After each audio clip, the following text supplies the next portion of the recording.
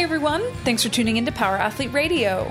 Ryan Fisher is far more than the chiseled physique that meets the eye. He's a gifted athlete for sure, but he really is defined by his drive to achieve more.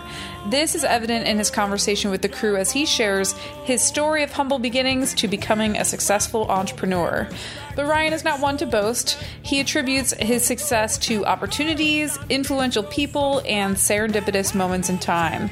This episode, the guys trade CrossFit stories in good fun and discuss the future of what once reigned as the sport of fitness. We also learn that Luke's high school nickname was Limp Brisket, and that Tex was once caught in a love triangle between a senior citizen and her Domino's pizza delivery boy toy. Only in Florida. Here it is, episode 349.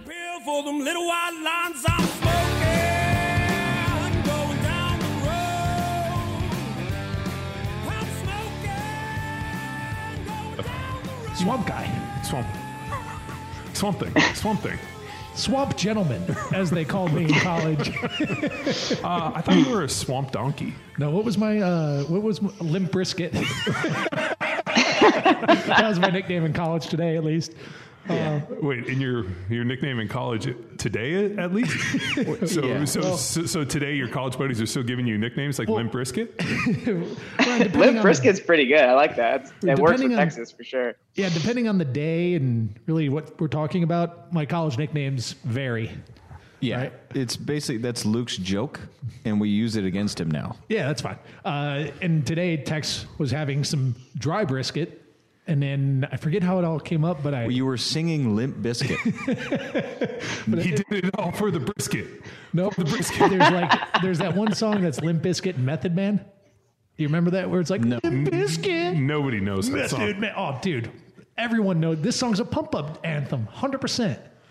Tex, what is it? Limp Bizkit, Method Man. Like you would have to rewind like 20 years for the time at which actually Fred Durst wasn't anything other than a massive douche. Can you spell biscuit for me? Isn't it weird? B-R-I-S-K-E-T.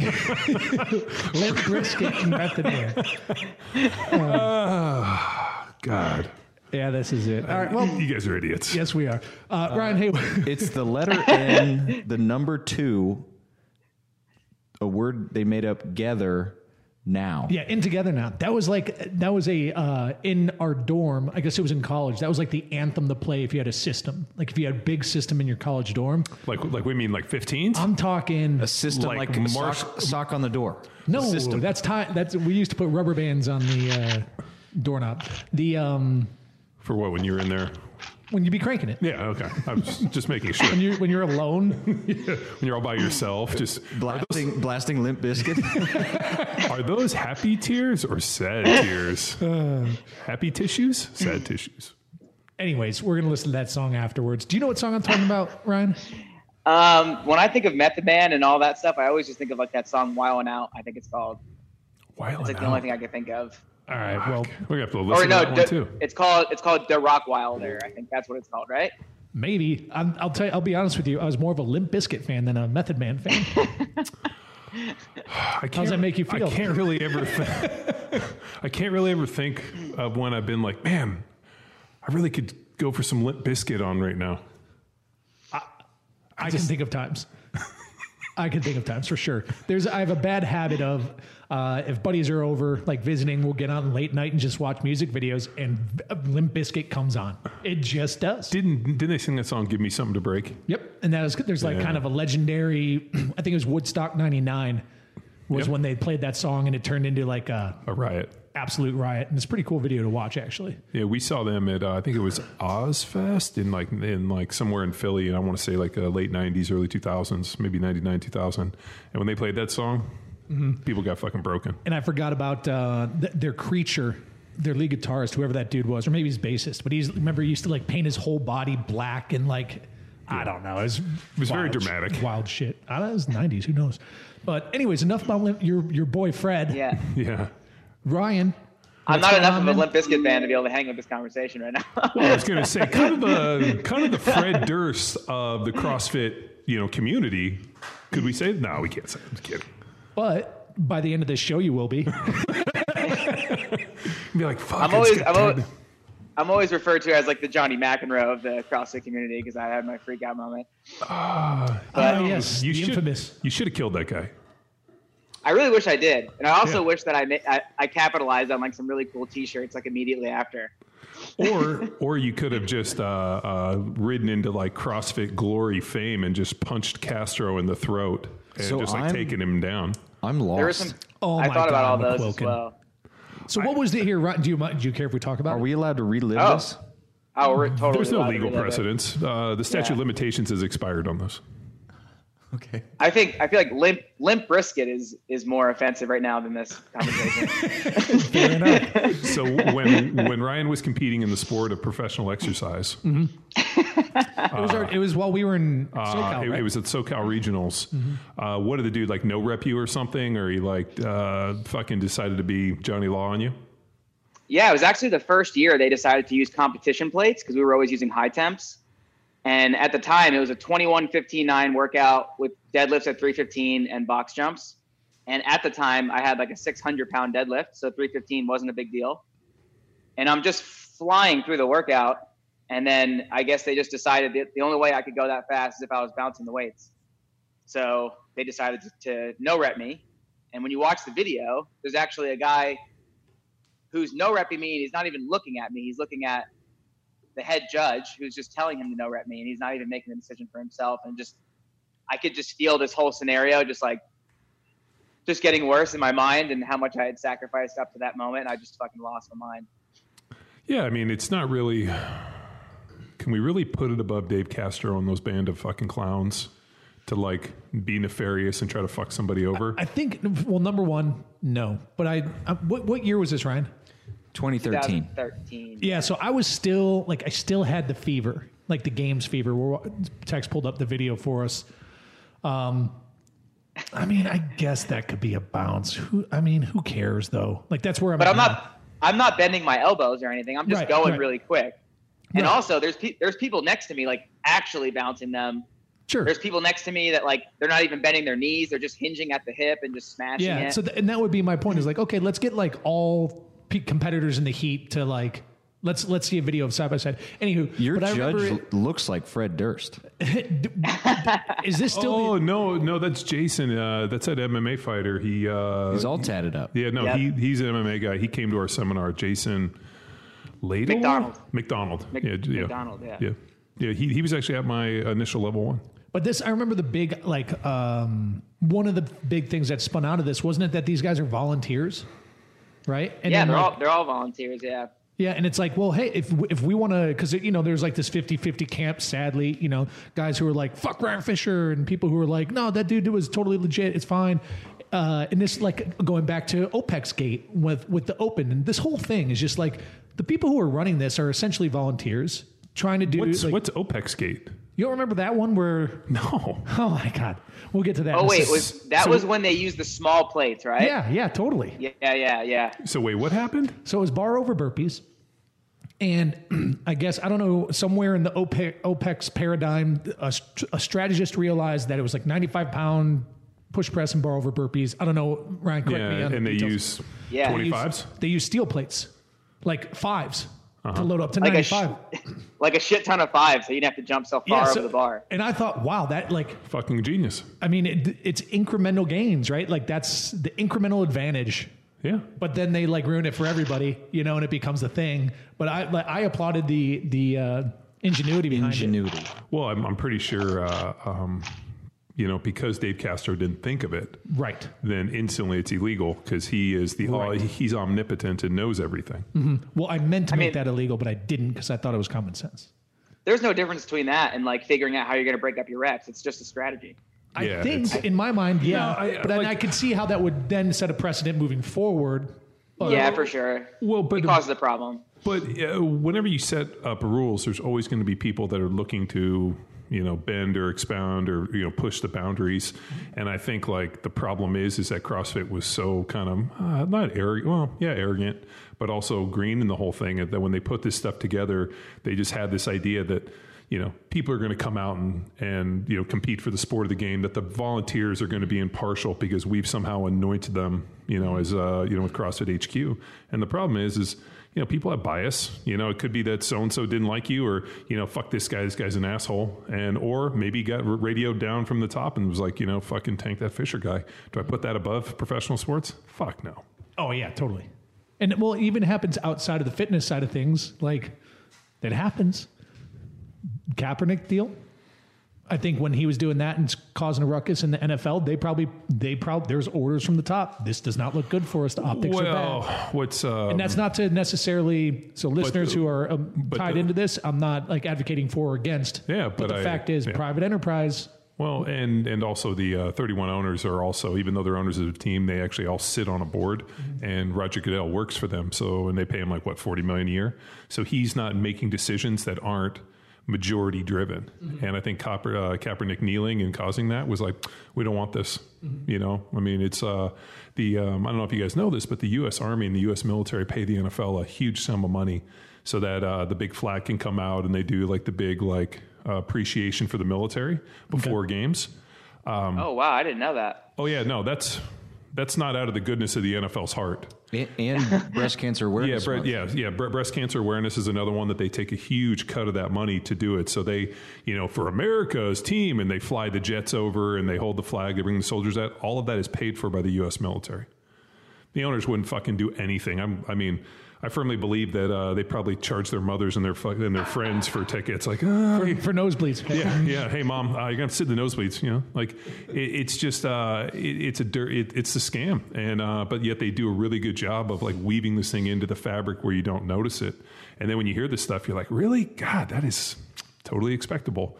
So I just think with the CrossFit stuff, because they were volunteer judges and they're randomly pulling people off of the street. I mean, how many of those people actually have the ability to judge any of this stuff? And so, yeah, man, it's an unfair deal.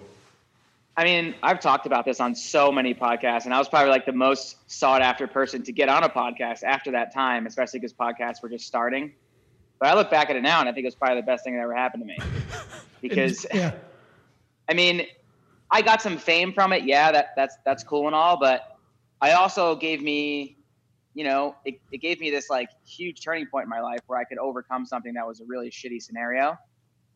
And then also just kind of it redirected my life and like what really, really mattered for me. Because at the time, the only thing that mattered was destroying myself in the gym. And had I made it to the games at that point, which I easily would have, I think I got 4th or 5th at that particular regionals, and I got last in that event. So I think we worked it out where like all I needed to get was like 24th place in that, and I would have went and I would have gotten first in that event. But had I gone to the games, I think I'd be one of those people who's still just destroying himself, trying to go to the games every year and not realizing that there's a whole hell of a lot outside the gym that happens in the world. Because I mean, by the time I had something more than CrossFit, no. But it's hard. Like once you're in that loop to understand it, there's more than that. How old were you when that went down, Red? 2013, because I'm 33 now. All right. So subtract 7 Nobody years. knows. 26? 26. Or 20. Yeah. Do you need to check on your calculator? I do, actually. Okay. my math engine isn't revved. So I guess, I mean, I just try to think of when presented with turmoil like that, in putting myself in that place at 26, man, just like I've said it multiple times, I was moron. Like I still am a moron, but looking back and reflecting at like 23-year-old Luke, 27-year-old Luke, 30-year-old Luke, man, what a nightmare that would have been for me.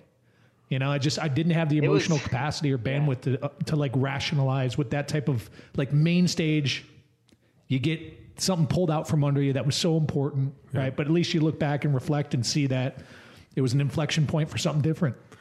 Well, literally within a year from that, I had opened Chalk, which is now like a world-renowned gym. And I don't think that it would be where it's at now had I not had that, that experience. I feel like I put all the hatred I had towards CrossFit and that moment and everything, and I put it into my gym, and it really helped me strive and become better, I think. At what moment did that motivation and hate and anger turn to just reflection and opportunity and eyes forward? I didn't even really know, to be honest. Like I just felt like when the competition was over, that I was like, man, there has to be something else out there that beyond this right now that I can focus my energy on, because what if this happens to me again? And like this just can't be the only thing. Because before that set of regionals, I actually had spent like a week living in my car, and I had slept on some people's couches for like about 4 months, so I didn't even know. And like I did all that just for the love of the sport, and I wanted to stay in it. And my mom begged me every day to drive home, which is in New Jersey, to go back to school to become like a nurse, or like I looked into like PA school because I was a biology major in college, and then I shifted to exercise physiology, so I had all the science classes. And then I thought about it a lot. And then this girl just kind of stepped up. Her name was Erin Dwyer, and she's like, hey, I know that you don't know me, but everybody in the gym really likes you, and I feel like it would suck if you left. And I was living in San Diego at the time, and she's like, you could just stay on my couch. And I remember like those 4 months of just laying on this chick's floor, actually on an air mattress was where I wound up staying. Like I would just like literally every night just like cry myself to sleep and be like, this fucking sucks. I'm literally just this kid who the only thing I care about is working out. And now I think about the kids that are in my gym now who all they care about is working out. And I'm like, dude, I just want to shake them and tell them like there's so much more to life. But people have to make their mistakes. 100%. Yeah, 100%. People have to walk their road. I mean, without it, it's just. I was in a time though where like all the stuff that I did was a doable thing, and I don't think it's doable anymore. Like I was just at this forefront of like when gyms were still kind of popular, when you could, Instagram was just starting, like all these different things, and now they're still kind of hoping to make that happen, and I just don't feel like it's going to happen for them. I just feel like it's a lot harder. It's a lot harder to be like a Jason Khalipa now, or a Rich Froning, or a CrossFit Invictus type of gym programming or something like that. Like to create all that now is much, much harder, because I mean, CrossFit doesn't even have an Instagram anymore. They're not big on Facebook anymore. I think they deleted all of it. Mm-hmm. And then they don't really showcase athletes anymore. They don't really showcase gyms anymore. It's just kind of a thing that we all pay $3,000 and they're just stoked on it. Well, the reason is I think they looked at the model and they realized that, hey, these games are extremely expensive and it's bringing a bunch of awareness about CrossFit that isn't necessarily the image that they want. You own a CrossFit gym. How many people walk in that are just looking to get fit, opposed from people that are coming to try to win the games? And the people that are in that vein of like, hey, I want to win the games, they're not paying your $150, $200 a monthly. Like, you should be paying me to be here. I'm going to help your gym. And you're like, dude, you're a succubus of cancer. Get the fuck out of my gym. I want people with jobs that show up and train, that want community, not just to do fucking 9 workouts like you probably used to do. I mean, it's amazing now just to even look at the programs that I make. Like I'm slowly like kind of getting rid of a little bit more like snatches and overhead squats and handstand push-ups. And I'm like, hey man, like these are great movements, but not for the average person. And a lot of people don't give a fuck if they do them or not. They just want to look in the mirror in like 30, 60, 90 days and be like, yeah, I look good. So, I mean, my programming's even changed a lot. People always ask me like, oh, you should just recycle some workouts. Stop taking so much time to make them. I'm like, well, I look back and I'm like, that was fucking dumb. And I feel like if you're not evolving, you're not really doing a good service for anybody. Amen. Yeah, no, I look at a bunch of our old stuff and I'm like, fuck, this would take me a lot to, but people want it. I mean, we should still put out that ebook of all the old CrossFit football stuff because it was awful. I like look at this and I'm like, how the fuck did we do all this?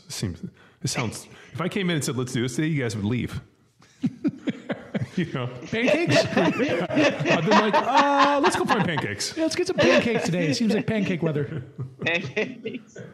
That's my brother's deal. Like on some mornings when they're driving to the gym, they'll stop at Pancakes R Us on 17th. And they were like, didn't get to the gym. We stopped and got pancakes. It looked awful. I remember my first thought of what CrossFit football was. And I was working out at that gym when I was sleeping on that couch. And the owners of the gym, Anders Varner and Brian Borstein, which Anders Varner now is one of the owners of Barbell Shrugged. And then Brian owns an online business now, which I actually helped him in the beginning, kind of helped him get started. And I remember the first thing that I recollect from like hearing CrossFit football was, I think it was 30 kettlebell swings, American swings, was it on the minute? Yeah. With the 70-pound kettlebell. And it was like, I don't know how long. How long was it? It was 10 minutes, right? It was a minute on, minute off for 5 rounds, and you got to get 150 swings. So you got 30 seconds to get, or you got 60 seconds to get 30 swings. I called it monkey claws. Or else you had to row 1,000 meters for a miss. Is that true? The row? Yeah. I didn't know that. Yeah, if you didn't get the 150, you instantly had to do a 1,000-meter row.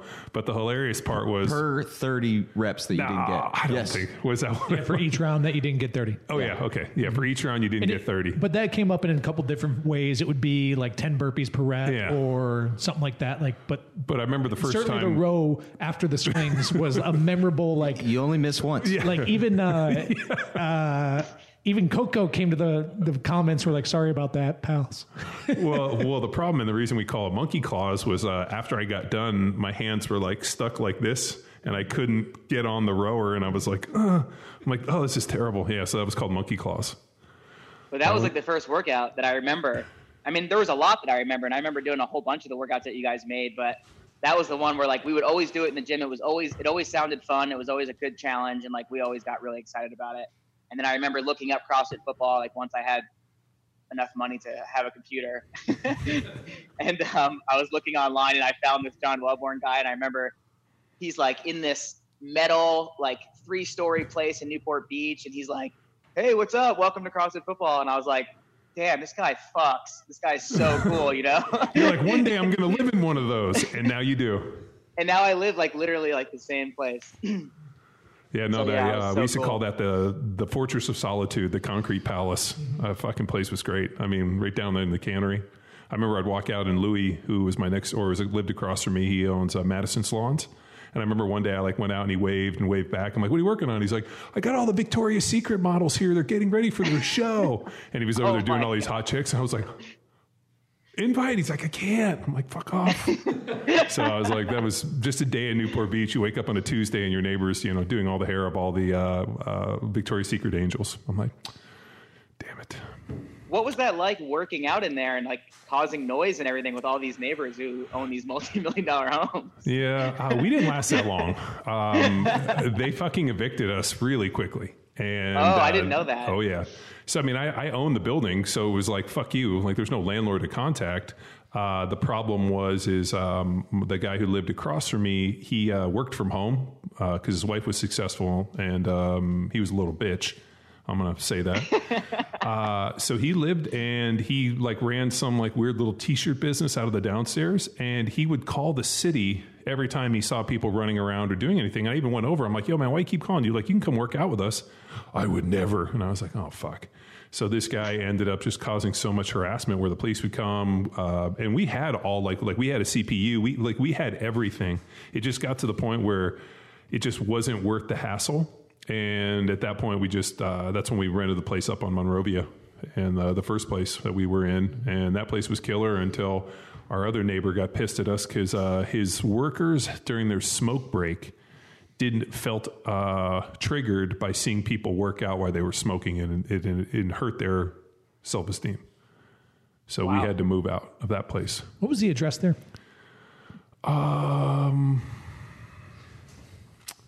1620. You want this on the record for the listeners? 16. Go fuck that place up. I think it was 1620 Monrovia. Yeah, Ave, 1620, B2. and then we did 941 New Hall. Yeah, 941, 943 New Hall. Yeah.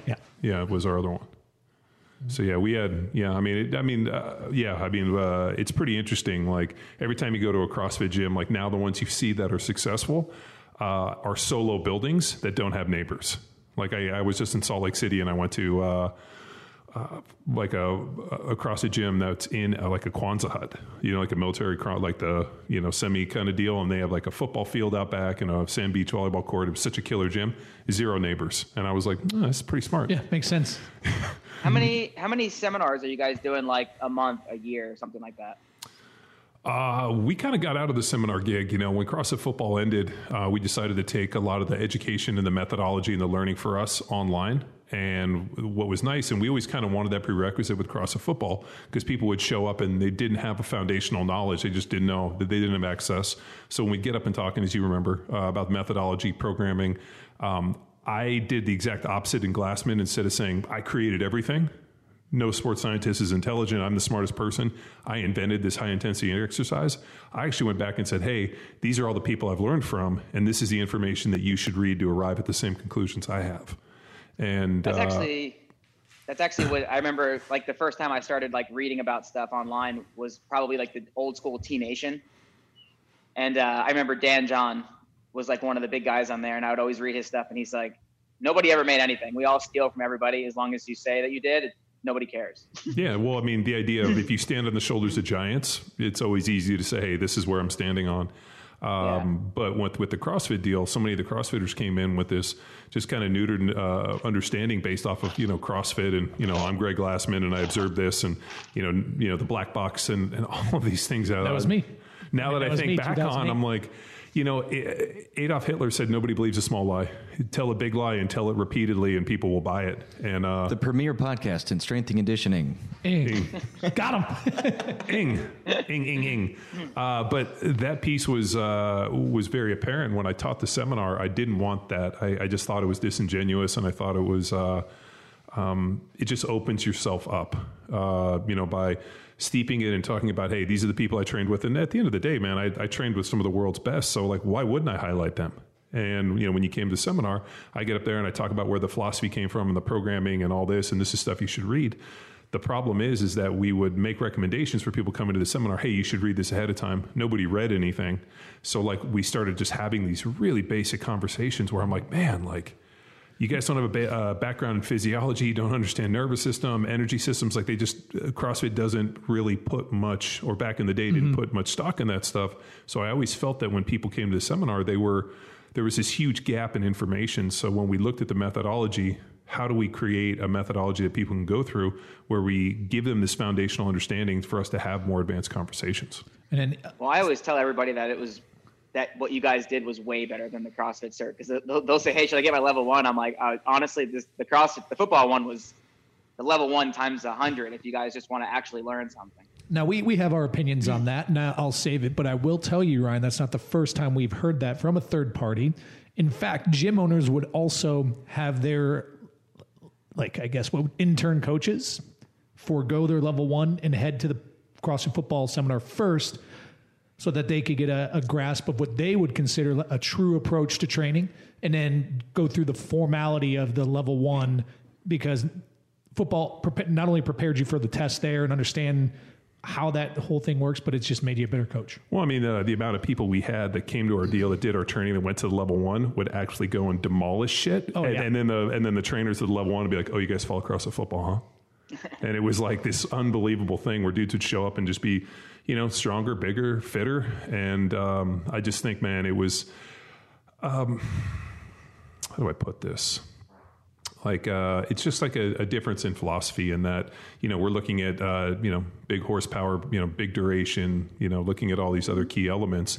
And I think just like, at least, and CrossFit's gone back and reskinned their stuff a bunch. It's no longer random. Ryan, when's the last time you've been to a level 1? I think I had to go last year to renew mine, which was painful. Oh yeah? It was so bad. It's like literally the same thing. They haven't added anything. I mean, still the same bad jokes. After all these years, I thought for sure they would add a little bit to it, So hang on real quick, because I want to explore. Do you know where I'm going? Go. Do they still make you work out? They do. Did you work out? Have to do the workout. I did. And one of the workouts was literally like, I want to say it was like 30, 20, 10. Deadlift? It was a med ball push press and like burpees or something. And I was like, dude, I can't, a 20-pound med ball push press for me is such a joke. It was like unbelievable. So did you finish first?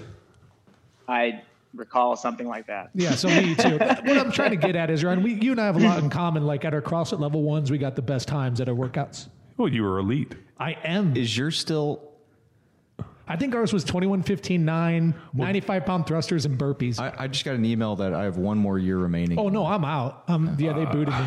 Yeah, well, they stopped doing pull-ups at the level 1 unless they had crash pads, because people were, as they were doing it, were just randomly letting go of the bar, and people were like landing on their skulls. And God forbid we teach a strict pull-up. Yeah. And that's the next gym owner you have right there, the guy that fell on his face. Yeah, oh yeah, and like some guy fucked himself up, and it's like shit. It I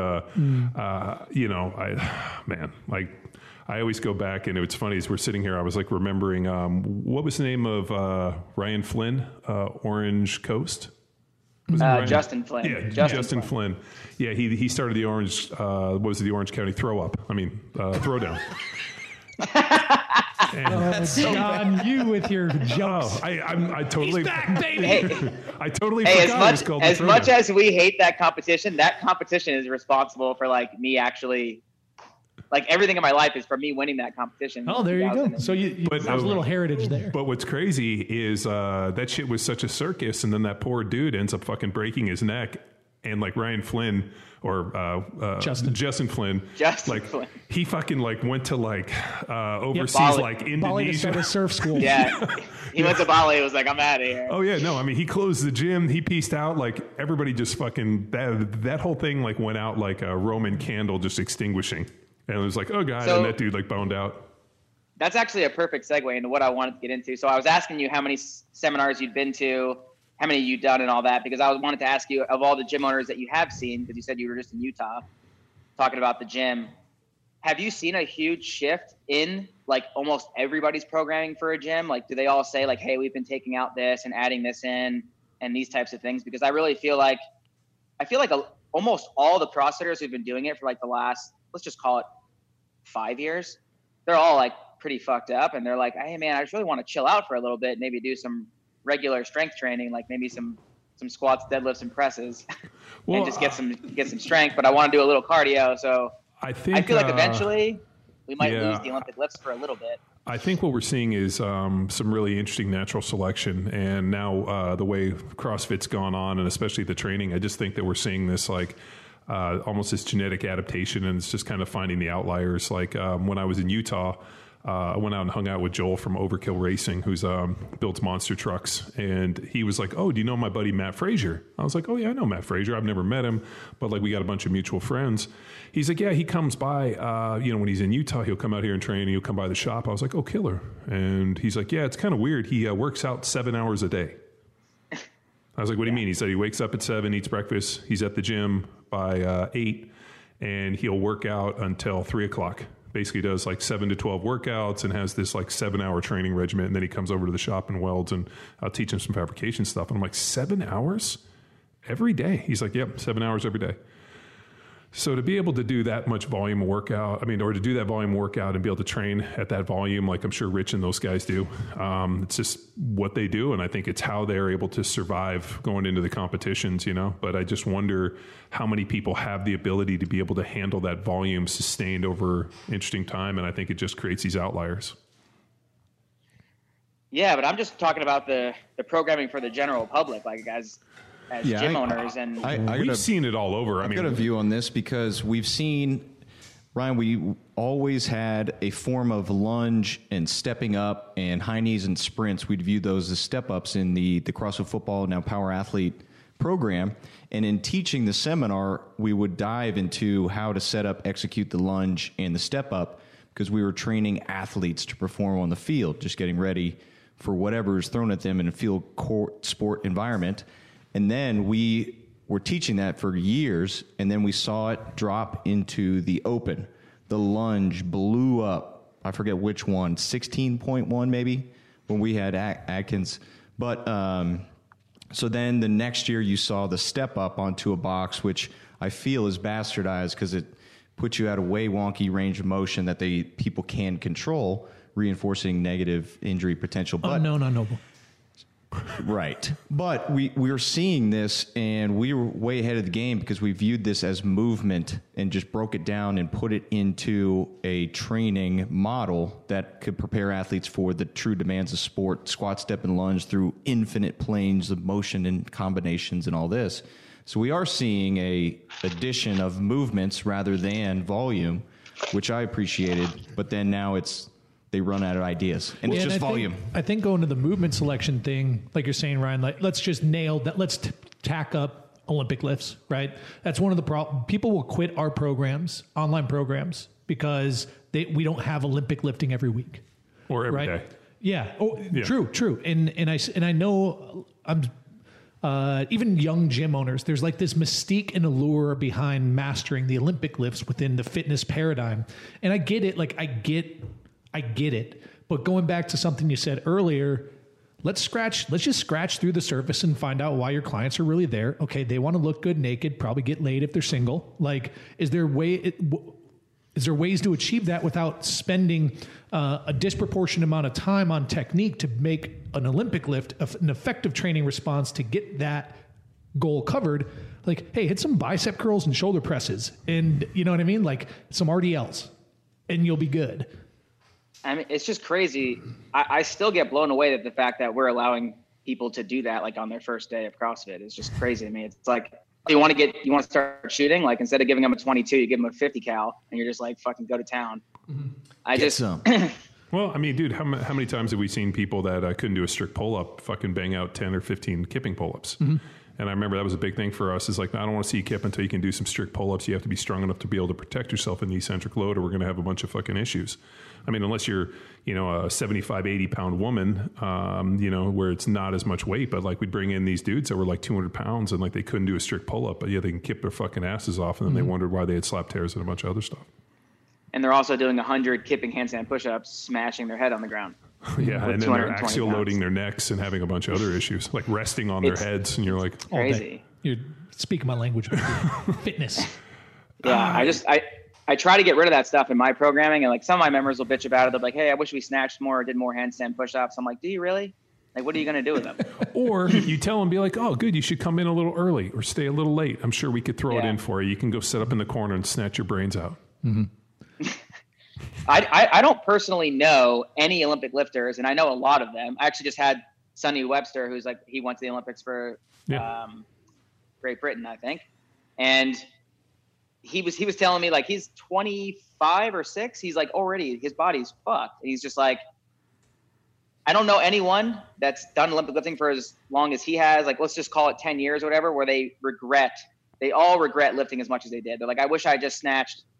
Like Sonny only snatches once a week and clean and jerks once a week. Mm-hmm. And the rest of it is like conditioning workouts, like traditional IWT stuff. And he does like bodybuilding days, and that's it. And he's like, I only do it once a week, and that's it. I'm cool. But yet everybody wants to do it every day. Mm-hmm.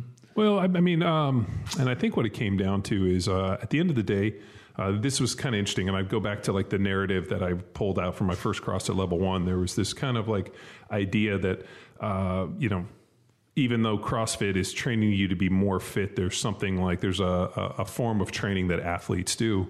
And the hilarious part was, as CrossFit, and it was Castro and Nicole Carroll and all these CrossFit Level 1 people are up there talking about this. I'm sitting in the audience as a professional athlete, and they're talking about the things that all athletes do. Mm-hmm. All athletes, the path to athleticism is Olympic lifting. Everybody should be eating the zone diet, and they're making these kind of like preposterous claims where like the amount of NFL players playing in the NFL today that don't know how to Olympic lift is orders of magnitude greater than those that do. I remember when I went to the Patriots, I put on my shoes and I was doing cleans, and like the head strength coach came out and like was like overjoyed that somebody was using the Alico plates and the bars, because he hadn't seen anybody Olympic lift in so many years. So I think there was a misconception, and I'll tell you, it was whether or not it was a misconception by design or just intentional or accidental.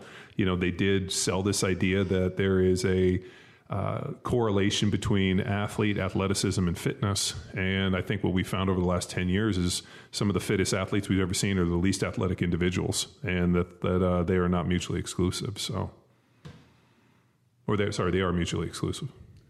But you could also thank CrossFit for that, because the method in which they developed, granted it's self-serving level of fitness, but I think it's pretty, like, it's not terribly inaccurate. Mm-hmm. They're pretty fit dudes at the top and chicks at the top. Super fucking fit. And they're doing what CrossFit teams CrossFit and anyone watching would call CrossFit for the most part. But in order to do that, it's like the same repeated movement patterns. So you lose that kinetic creativity to be athletic, right? Well, because everything's bilateral hip hinging and the sagittal plane. Totally. And I just think of when we used to do change of direction, Ryan, at the seminar, like you'd have these totally gnarly chicks that would just like, for whatever reason, the women who were really fit, who never played sports, were the clumsiest in that change of direction stuff, except for Mike Rashid. Well, actually he was pretty athletic, but until he broke his ankle because he wouldn't. No, I thought he ruptured. Did he break his ankle or did he like? I think he broke a bone in his foot. I thought, or did he rupture his Achilles? Or? No, it wasn't Achilles. He hurt his foot because he wouldn't lace him up. Yeah. Look good though. I'll tell you, probably the greatest was we went up to go teach that seminar, and Kalipa had been on us for years to come teach a seminar. So we go up and we teach it at Kalipa's gym. We come in, and in the middle of just doing some dead bugs and some basic warm ups, some isostability tests, he just rolls over, gets up, walks out the door, doesn't say anything, gets in his car and drives back. Didn't even come back to lock up the gym or show up on Sunday to let us in. Just fucking walked out and never heard from him again. As we're reflecting on like the who's who of CrossFit attending our seminar, I remember, Ryan, you attending. Yeah. And number one, so this was like right at the time when people you were talking earlier, John, about people were coming in with just like a lower level, base level of knowledge, and what we can never get people to do is like truly lift a rep max. As the years pass, they're like, oh, I got an ankle, I got blah blah. I have some excuse. I'm on my Olympic I'm lifting going cycle. light today. Yeah. I forgot my belt. I mean, the amount of I forgot my excuses. purse. But I remember you were one of the ones who went for a true triple on their back squat. We got I remember he put on his fucking knee sleeves, those black and white striped knee sleeves, and like the canvas things, and fucking went for a legit one. Yeah. I was excited. I remember that. And I also remember Ryan basically eating the carnivore diet. Where he's like, I just go buy 5 pounds of ground beef and that's all I eat. And I'm like, no vegetables? You're like, nah, fuck vegetables. Do you remember? And I even said to you, I'm like, maybe throw a little bit of vegetable in there. I'm not going to say where. Do you remember you and him trying to make a connection on the programming lecture? Ryan, I don't know if you remember this, but it was skill day.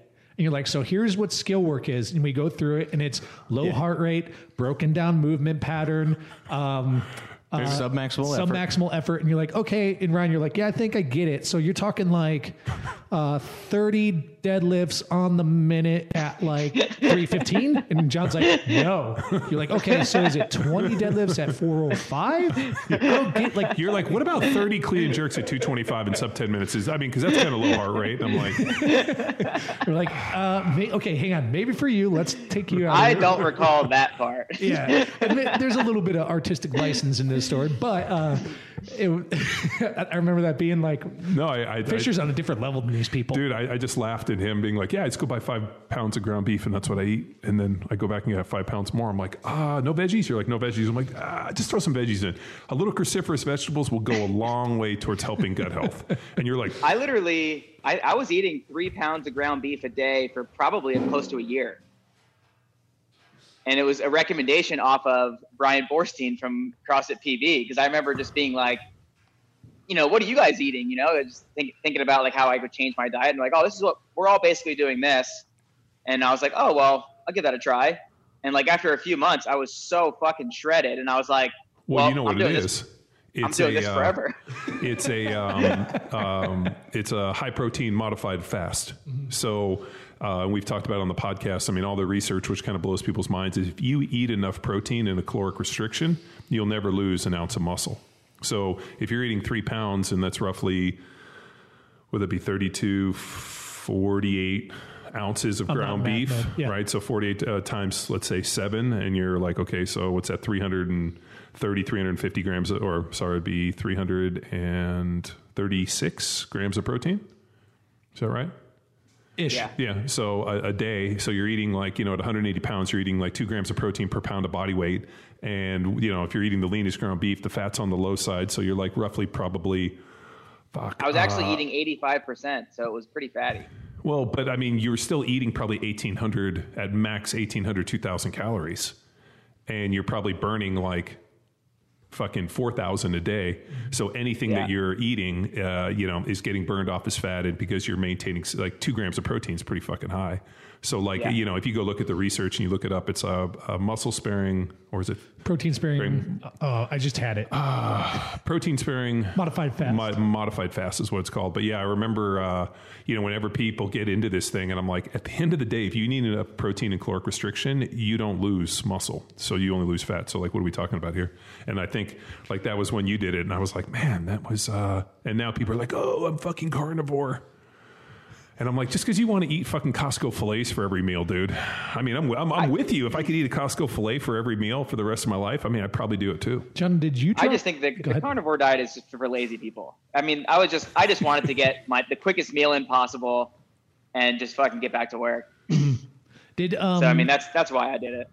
Did you drop, or did Skutnik drop in the Block 1 group the analysis of the carnivore diet, the nose to tail carnivore diet? Was that yours? I dropped it in there. Yeah, that's pretty interesting read. Yeah, but what I liked is that guy's doing nose to tail. So he's eating organ meats. He's eating like, from the rooter to the tutor, basically, we could say.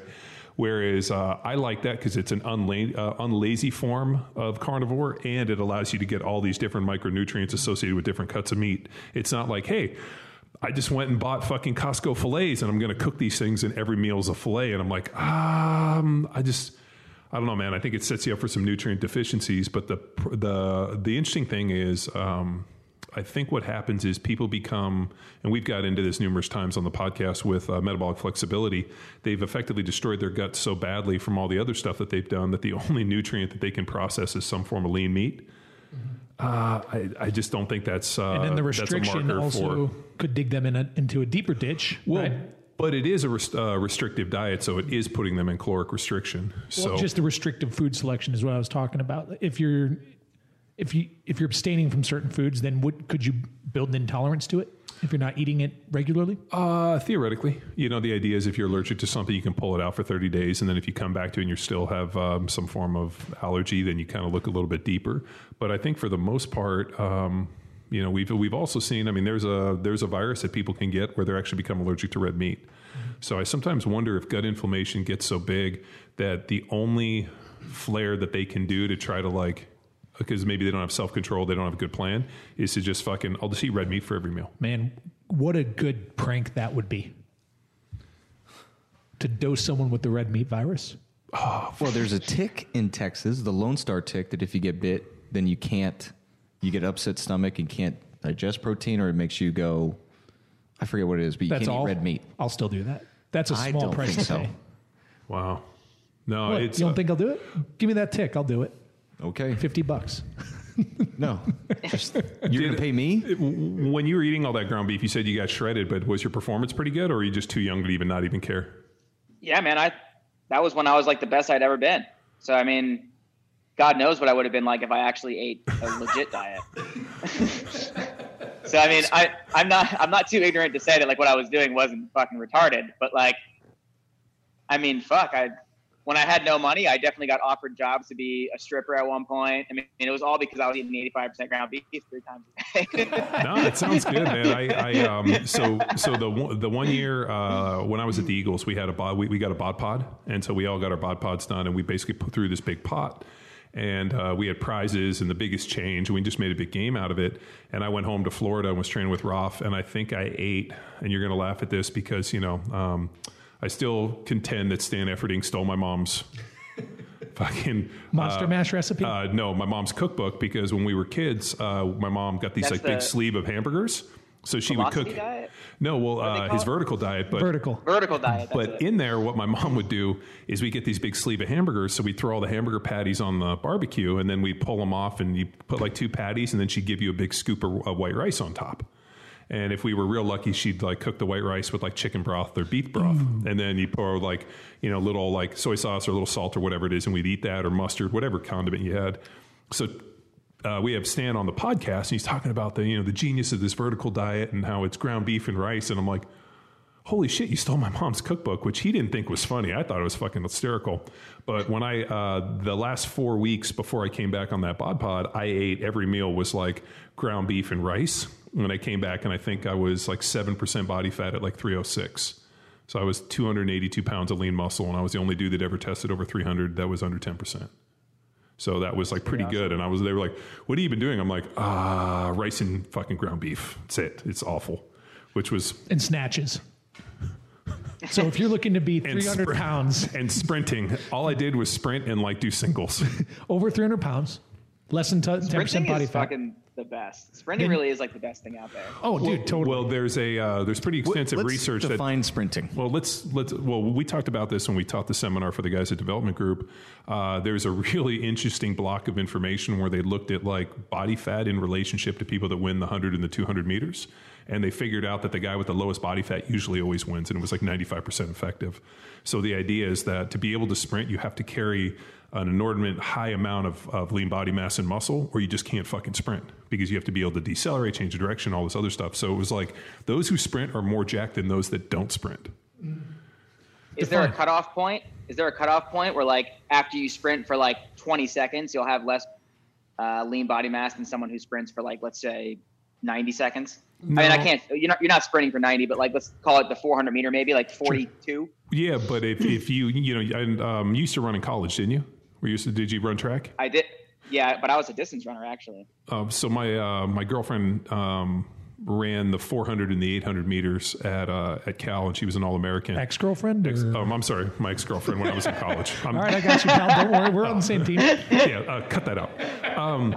I was thinking a lot. I was like, dang. No, yeah. So my ex-girlfriend, or my girlfriend at the time, and I just remember seeing the physical differences between or seeing like meeting friends on the track team, seeing the girls that ran like the 1600, the 800, the 400, the 100, and the 200, all had these dramatically different body style or body types, and it just became that like there was like she ran the 400 and the 800, but there were other girls that ran the 800 and the 16. And it just was interesting to see that, like, are they naturally selecting for this based on body type, or are you just a product of what your training looks like and what the requirements? So it was interesting to see the people that were, sub 20 seconds, let's say, were carried more muscle than people that were 40 seconds, and the people that, sprinted for 40 seconds carried more muscle than the people that sprinted for 2 minutes. So I think the biggest difference, though, is intensity. If you can... Charlie Francis said, to get fast, you got to run faster than 92.5% of your fastest of your time within that. So the only way you get fast is by running fast. Yeah. So, but different types of speed. Ryan, you said college runner, so you were not opposed to working out. So I'm curious, when was your first formal CrossFit workout? Did you go to a gym, or were you messing around in like a Gold's with buddies? What was that first exposure like, and did you end up throwing up? All right, so check this out. So I was on the Olympic skeleton team, which is head first down the bobsled track for probably 4 years. And then my 5th year for 2010 Olympic Games, I bumped up to become a bobsledder, and that was really my goal. And, I wasn't big enough to be on a 2-man team, but I was big enough for the 4-man team. And at the time I weighed about 208, and right now I weigh 180. So I was a lot bigger at the time. How tall are you? 5'5", so I was a big boy. 5'5", 200. That's how Luke likes his women. Yeah. 4'3", 40. Oh, yeah. That was so sexual. All right, moving on. While I was training in this gym called Basin Recreation Fieldhouse in Park City, Utah, there was always this like little dude just like always doing all these pull-ups and all this stuff. And he'd always ask me to do this workout that was 21-15-9 with pull-ups and thrusters and all this stuff. Lo and behold, this person's name is Chris Spieler. Sorry. Well, the hilarious part is you said little guy. So I'm like, which CrossFitter's dude is shorter than 5'5"? Chris Spieler. You're like, yeah, this little fucker. But he was not only like, when I say little, was he shorter than me, but he was fucking 118 pounds. He was like nothing. So I thought what he was doing was kind of stupid. I saw the pull-ups and everything, and I was like, oh yeah, whatever. And he would always watch me squat, and like I was like squatting 500 for like 2 or 3 reps at the time. And then after I was getting injured and all this stuff happened, I got in a snowboard accident, got ACL reconstruction, and then I decided I was going to go in the military, because before that I had my helicopter license before I went to school. That was the first thing I did, was I went to pilot school before college. And then I went back to school basically just to get my degree to go back into the military and fly as a pilot. So after my Olympic career was done, I decided I was going to go into the military like within like the next year. And a lot of friends told me that, you know, you should try CrossFit. It's going to be a good way to get you in shape for basic training and all that. So I was like, all right, cool. So I go down to a gym. Chris didn't have a gym yet. He was just still doing personal training clients in this gym, but he had like 4 or 5 people at a time that he was basically doing CrossFit workouts with. But he kind of bothered me. I didn't really like what he was doing. So I went down to Salt Lake City and I went to a gym, and it was called Ute CrossFit, UTE, and it happened to be Tommy Hackenbruck's gym. And my first workout was baseline, and it was a 500-meter row, 40 air squats, 30 sit-ups, 20 push-ups, 10 pull-ups. And I remember, you know, getting on the rower, never being on a rower before, and hitting the 500-meter row as hard as I could. I think I rode like a 125 or something. And then went to those air squats and was like, holy imploded. Yeah. What is pacing? I still got a really good time in the workout, and I still finished like totally fine, but I do remember it being, you know, an experience for sure. And then Tommy came over to me afterwards, and he's like, I could use somebody like you to train with. And, you know, within like the next year, he had gotten me really excited about competing and all that. And I kind of just put the whole military stuff on hold. So that's kind of how it all started. When did you move to SoCal? Probably within a year after that, because even though I was getting good and I wanted to compete, I still wanted to be in the military. And at that time, because I was getting so good at CrossFit and loving the working out, I was like, well, maybe I'll go in the military and be special forces or something instead of a pilot. Or maybe I can go, you know, be a SEAL or be an Army Ranger or something, and then apply for, you know, a flight option on top of that, and then be like a special forces pilot. So I started to like look into the different branches and everything, and I decided I wanted to be a SEAL. So then I moved to San Diego purposely because I wanted to train with the SEALs, and I did. I went down to Coronado and trained with like a SEAL motivator, it's called. Like every day I'd go run with him and swim. And then I went to regionals for the first time, and I got 4th place at regionals, and it was top 3. So I was only 1 place from going to the games, and obviously it ate away at me. And I was like, I have to see this out. So eventually I just kept doing it over and over and over again, and it kind of took over my life. How's your swimming? Because John and I went, was it 2014? Some Reebok One event where all these CrossFitters came up to Reebok HQ in Massachusetts, and they gave us swim instruction. So John, you were there to teach speed. Yeah. And then we just jumped into their swim instructor, and there was the worst swim. And I'm a bad swimmer. There's the worst swimmers I've ever seen. Yeah, they're really a lot of like try hard. No, like a lot of like slapping the water, drowning. Well, China is a really good swimmer. Well, she was a swimmer. She swam in college, so it was nice to watch and see how efficient she was with her movements and her rotation. The other people were just like smashing the water, kind of like it reminds me of your lettuce smash. Salad smash. Yeah, the salad smash where you just take the salad, you smash it in your face. Mm-hmm. Yep. That was similar to their swim style. 1 full salad in under a minute. Yeah, that was no-brainer. Yeah. So yeah, we swam a bunch. I don't know if Tex swims or he just sinks. But the excess body hair keeps you staying afloat. alive. An uncontrolled float. There was one point this swim instructor came up to me to provide me coaching, and I was honestly like, I'm okay. I need you to direct your attention towards these athletes that are going somewhere. She's like, sir, I don't know if I can continue with my life seeing how you're swimming. You're like, I'll be fine. Don't worry about it. I'm over here. I could never really get the like a good freestyle swim, because I always just felt like I wanted to breathe like every stroke, which is great because for the military, they only care about this thing called the combat side stroke. Yeah. So like every single time you go under the water, you get to breathe. And I was really, really good at that. So I remember I had to swim like a 500 meter and like, I think it was under 9 minutes or something. And I was doing like, 6.5 or 7 minutes with the side stroke. So I was really good at side stroke, but freestyle, you made me freestyle with somebody who was really good at swimming, and I would just fucking drown. Well, I mean, at the games, the people that have a swimming background, usually like they, throw some swim deal, and like those guys end up just fucking shattering people. It's kind of like when they, years ago at the games where they had, I can't remember who was the dude who was, I think he ran the 400 and the 800 at UCLA.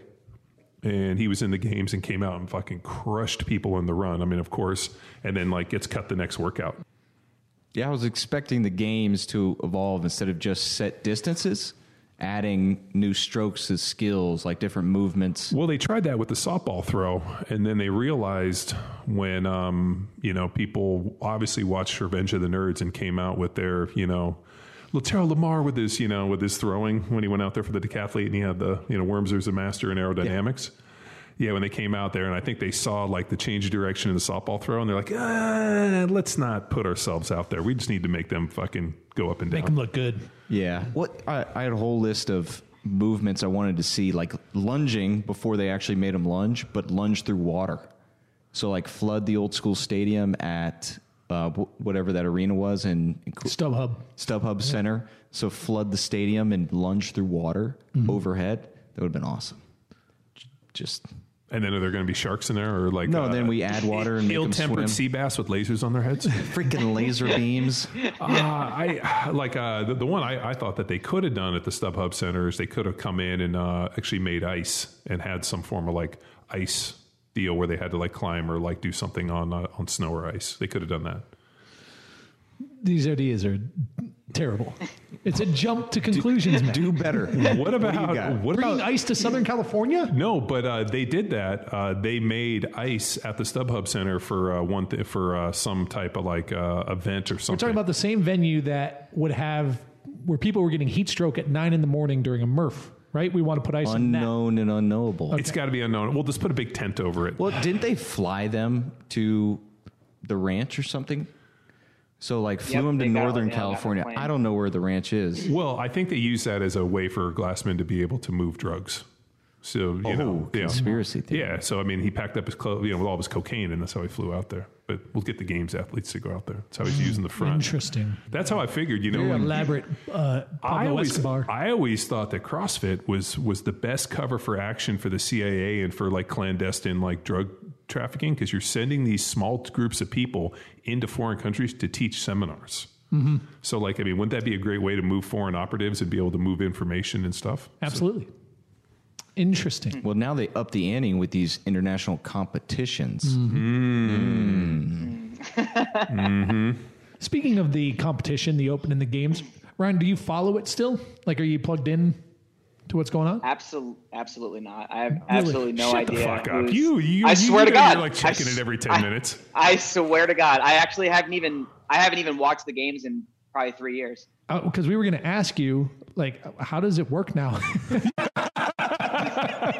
I do know how it works because I have some athletes who want to be part of it. Yeah. But literally, I swear to God, like last year or this past year, people were asking about the standards on the workout, and I was like, fuck, I don't even fucking know. Yeah. Because they were like, like, what's the standard on this? Like, some of the people would ask me, like, hey, ask the coach. I have no idea. So bring us up to speed, because I know that the Open is moved to a different time of year, or maybe multiple times. Is that what it is? I think what they did is It was just this year they had to do that. October. It says here on the website, October 10th to November 11th was the Open 2020 in 19. So I missed it. But so the games is still the same time of year. It's just the Open is at a different time of the year. So now we have the Open, you must get top 20 in the world. Actually, no, sorry. In the Open, you must get first in your country. So it's kind of Olympic qualifying style. So in America, which is like we have arguably the best athletes, if you don't win the Open completely, you don't get to go to the games. And the only other way that you can qualify now is to go to these sanctional events, which are now like worldwide regionals that you have to pay your own way to get to. And then they take the top 3. So Matt Fraser basically goes and wins them all. He wins them all, which is good for him because he gets extra cash. Yeah. But when he does win an event, they'll go down the ladder. So he's already qualified. So now like 2nd, 3rd, and 4th will get to go. But let's just say, one of those other guys won it for their country, then they'll go down even more. And that's how the blacksmith guy, he didn't actually win any of them or get top 20 in the world, but he got to go just because of that.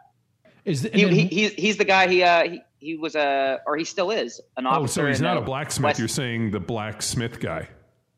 Yeah, his last name is Blacksmith. Oh, okay, all right. I was like, wow, and there's a blacksmith. There's also the golden ticket, though, isn't there? Doesn't Greg Glassman have one golden ticket? I think he called it the Blowhard a year award, and they gave it to Ryan Buddy Hunter, the adventure racer. Hunter right? McIntyre, yep. Which I was pulling for him. I thought it was fucking awesome. Like I loved how he stalked CrossFit and like got them to like fucking give him that. And I was like, I hope this fucking guy wins it all. And He talked so much shit. It was amazing. And I was like, dude, I really hope you get to back it up. And like he honestly could have done so much better. I think the nerves of being out there with all the people, because I sat there and like was on the sidelines like doing camera stuff, but his coach had been coaching him all year, and his coach didn't fucking tell him how to do a goddamn legless rope climb. So it's like legless rope climbs, running, and snatches, and this guy is doing like basically L-sit fucking legless rope climbs, and he's just like killing himself, and instead of understanding how to kip, and he just trashed himself, and he just got cut. Yeah, I mean, there's a lot of technique and experience, and I think the people that are smart go back and they do the previous games workouts, and they all know. I mean, there's skills. I mean, you remember when the pegboard came out, and I mean, they always throw some new wrinkle at everything. And I love the fact that he got golden ticketed in and talked as much shit as he could, which I thought is awesome. I mean, like he was the best thing for the sport in a very long time.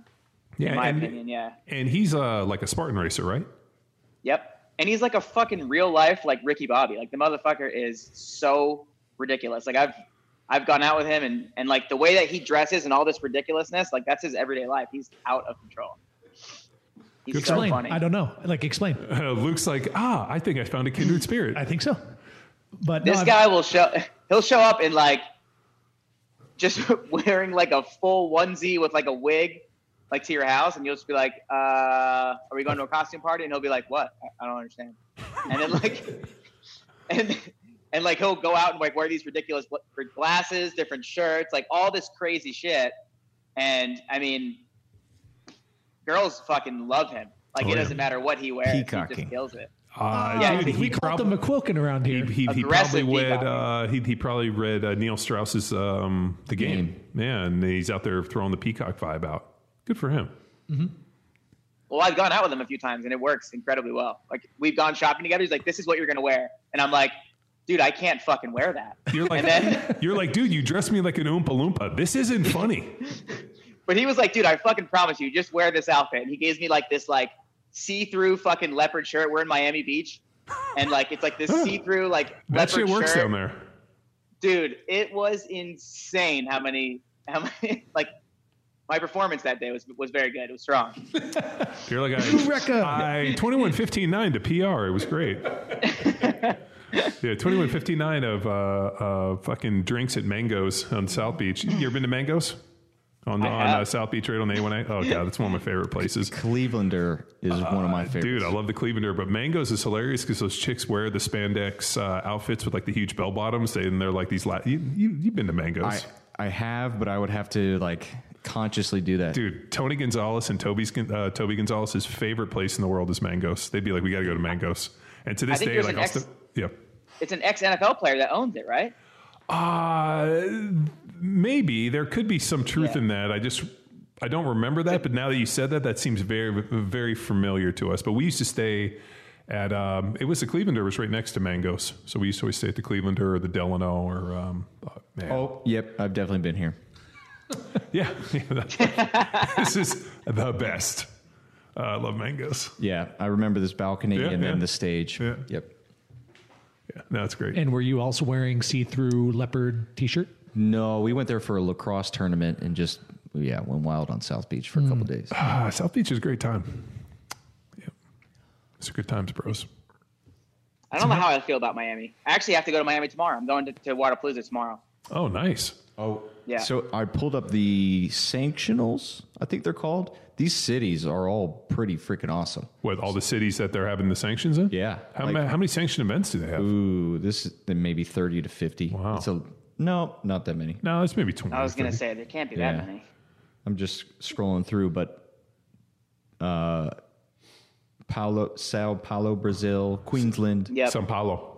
Norway, Del Mar. I don't know anything about Del Mar, but Berlin, Iceland, Cairo, Italy. Cairo? Fuck, There's that's two China events. I don't know if those are going down.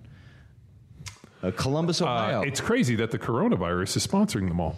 Corona is sponsoring the. Yeah. And there's one In Mexico City, huh? Yeah, there's one a week before the games in Mexico.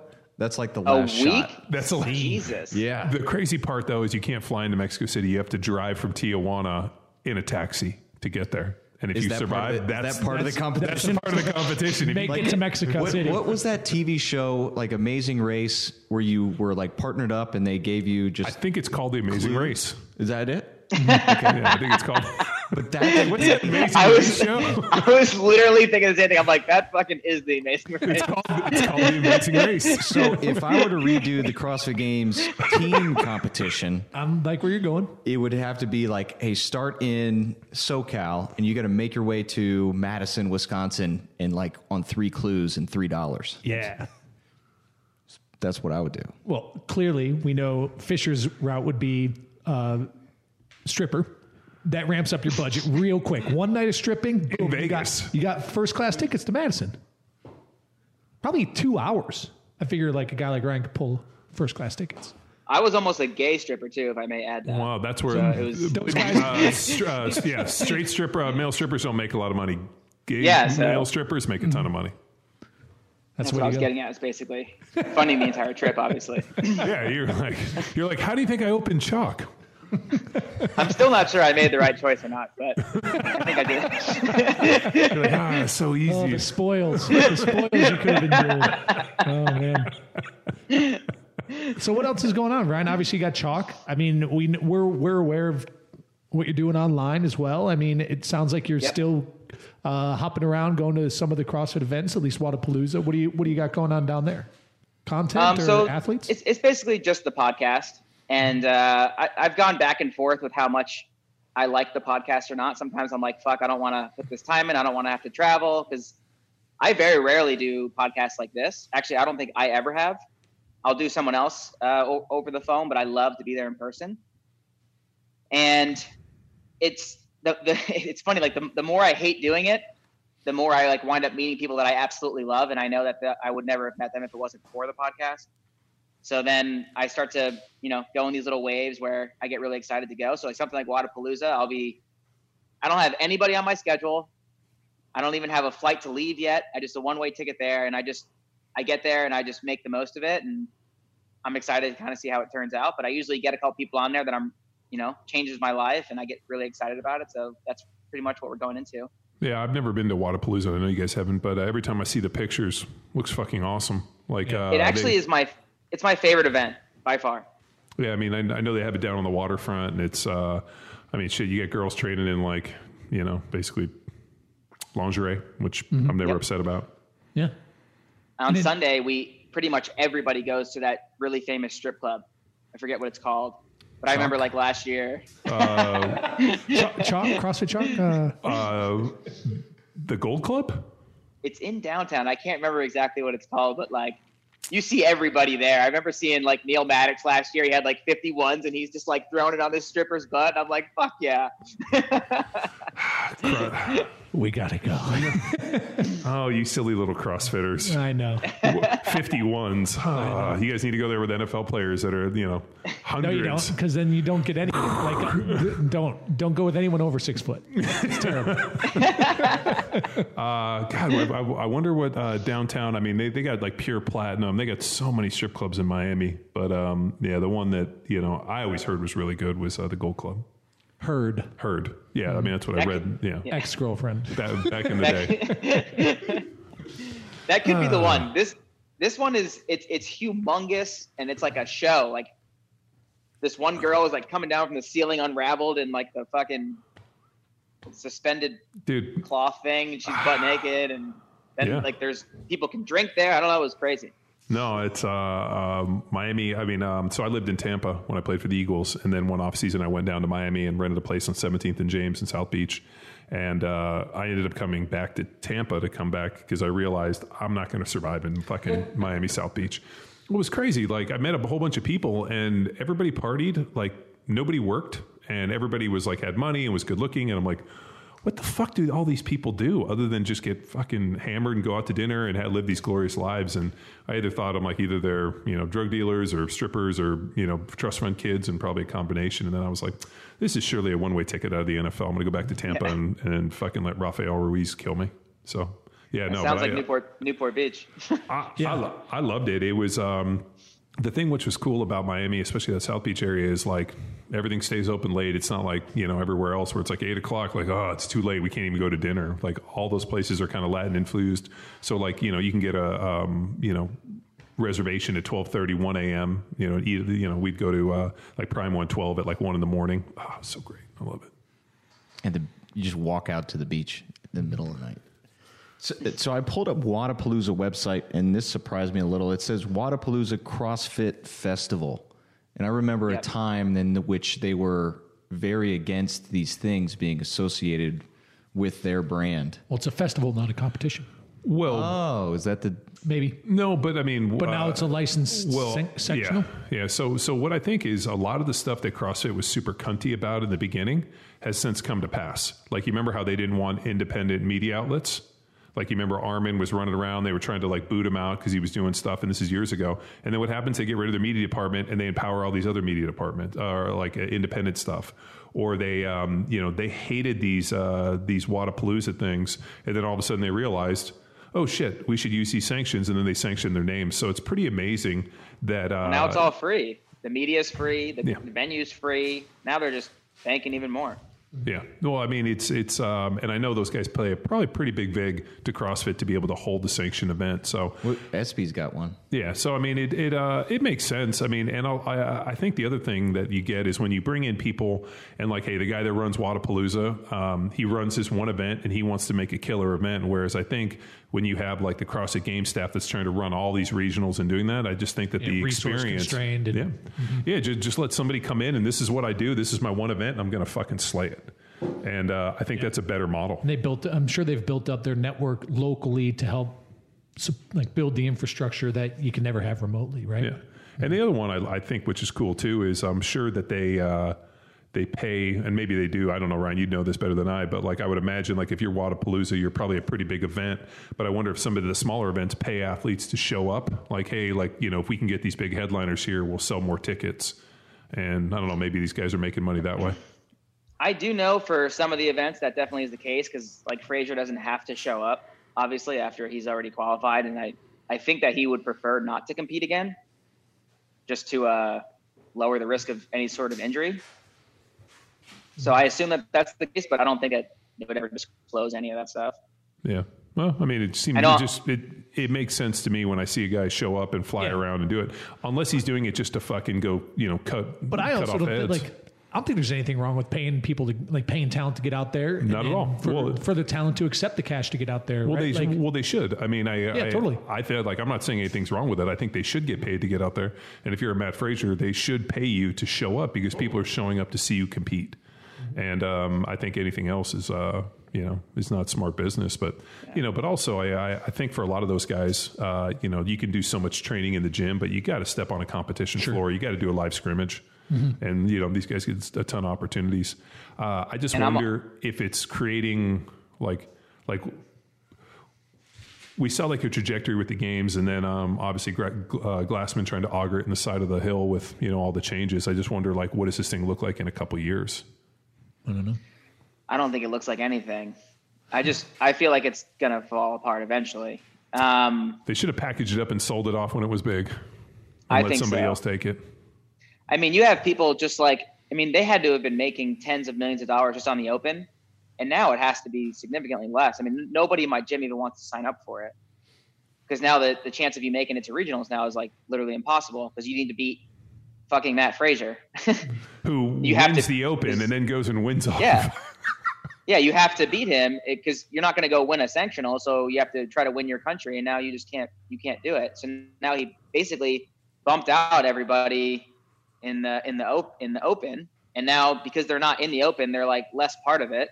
So now they feel like less inclined to fly out to Madison to go watch the games or watch it online. I don't know. It's to me, it feels so much more disconnected. But I have people in my gym that are equally as connected to it as I was when I was 26 or 27. I just don't know on a large scale.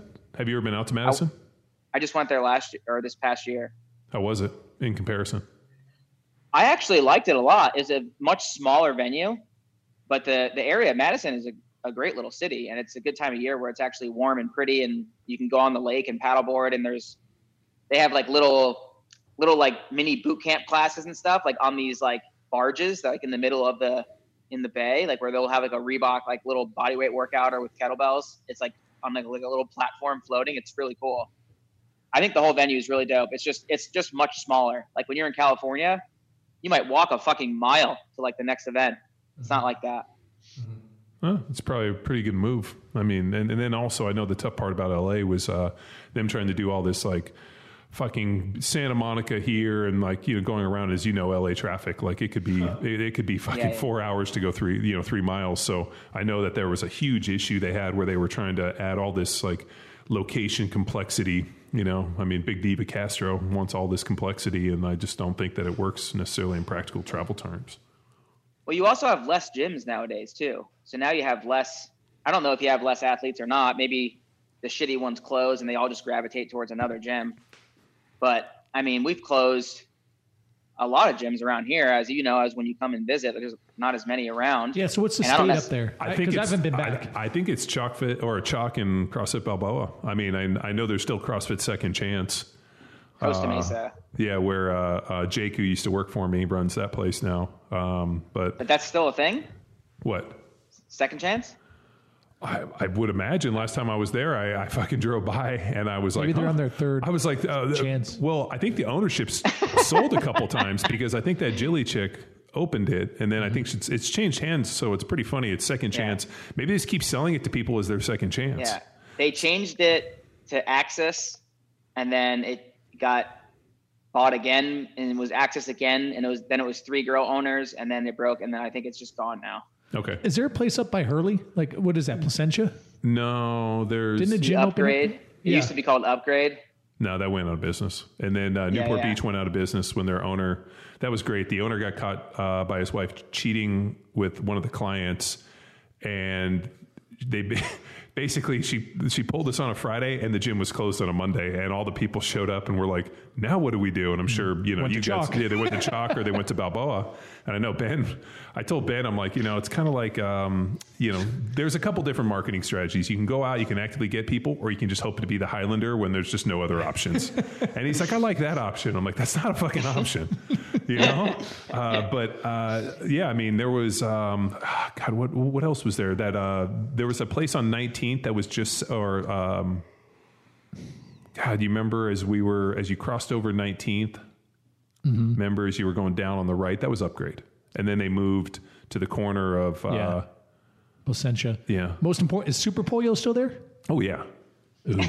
Yeah, Super Pollo. Everything's still there. Las Mañanitas?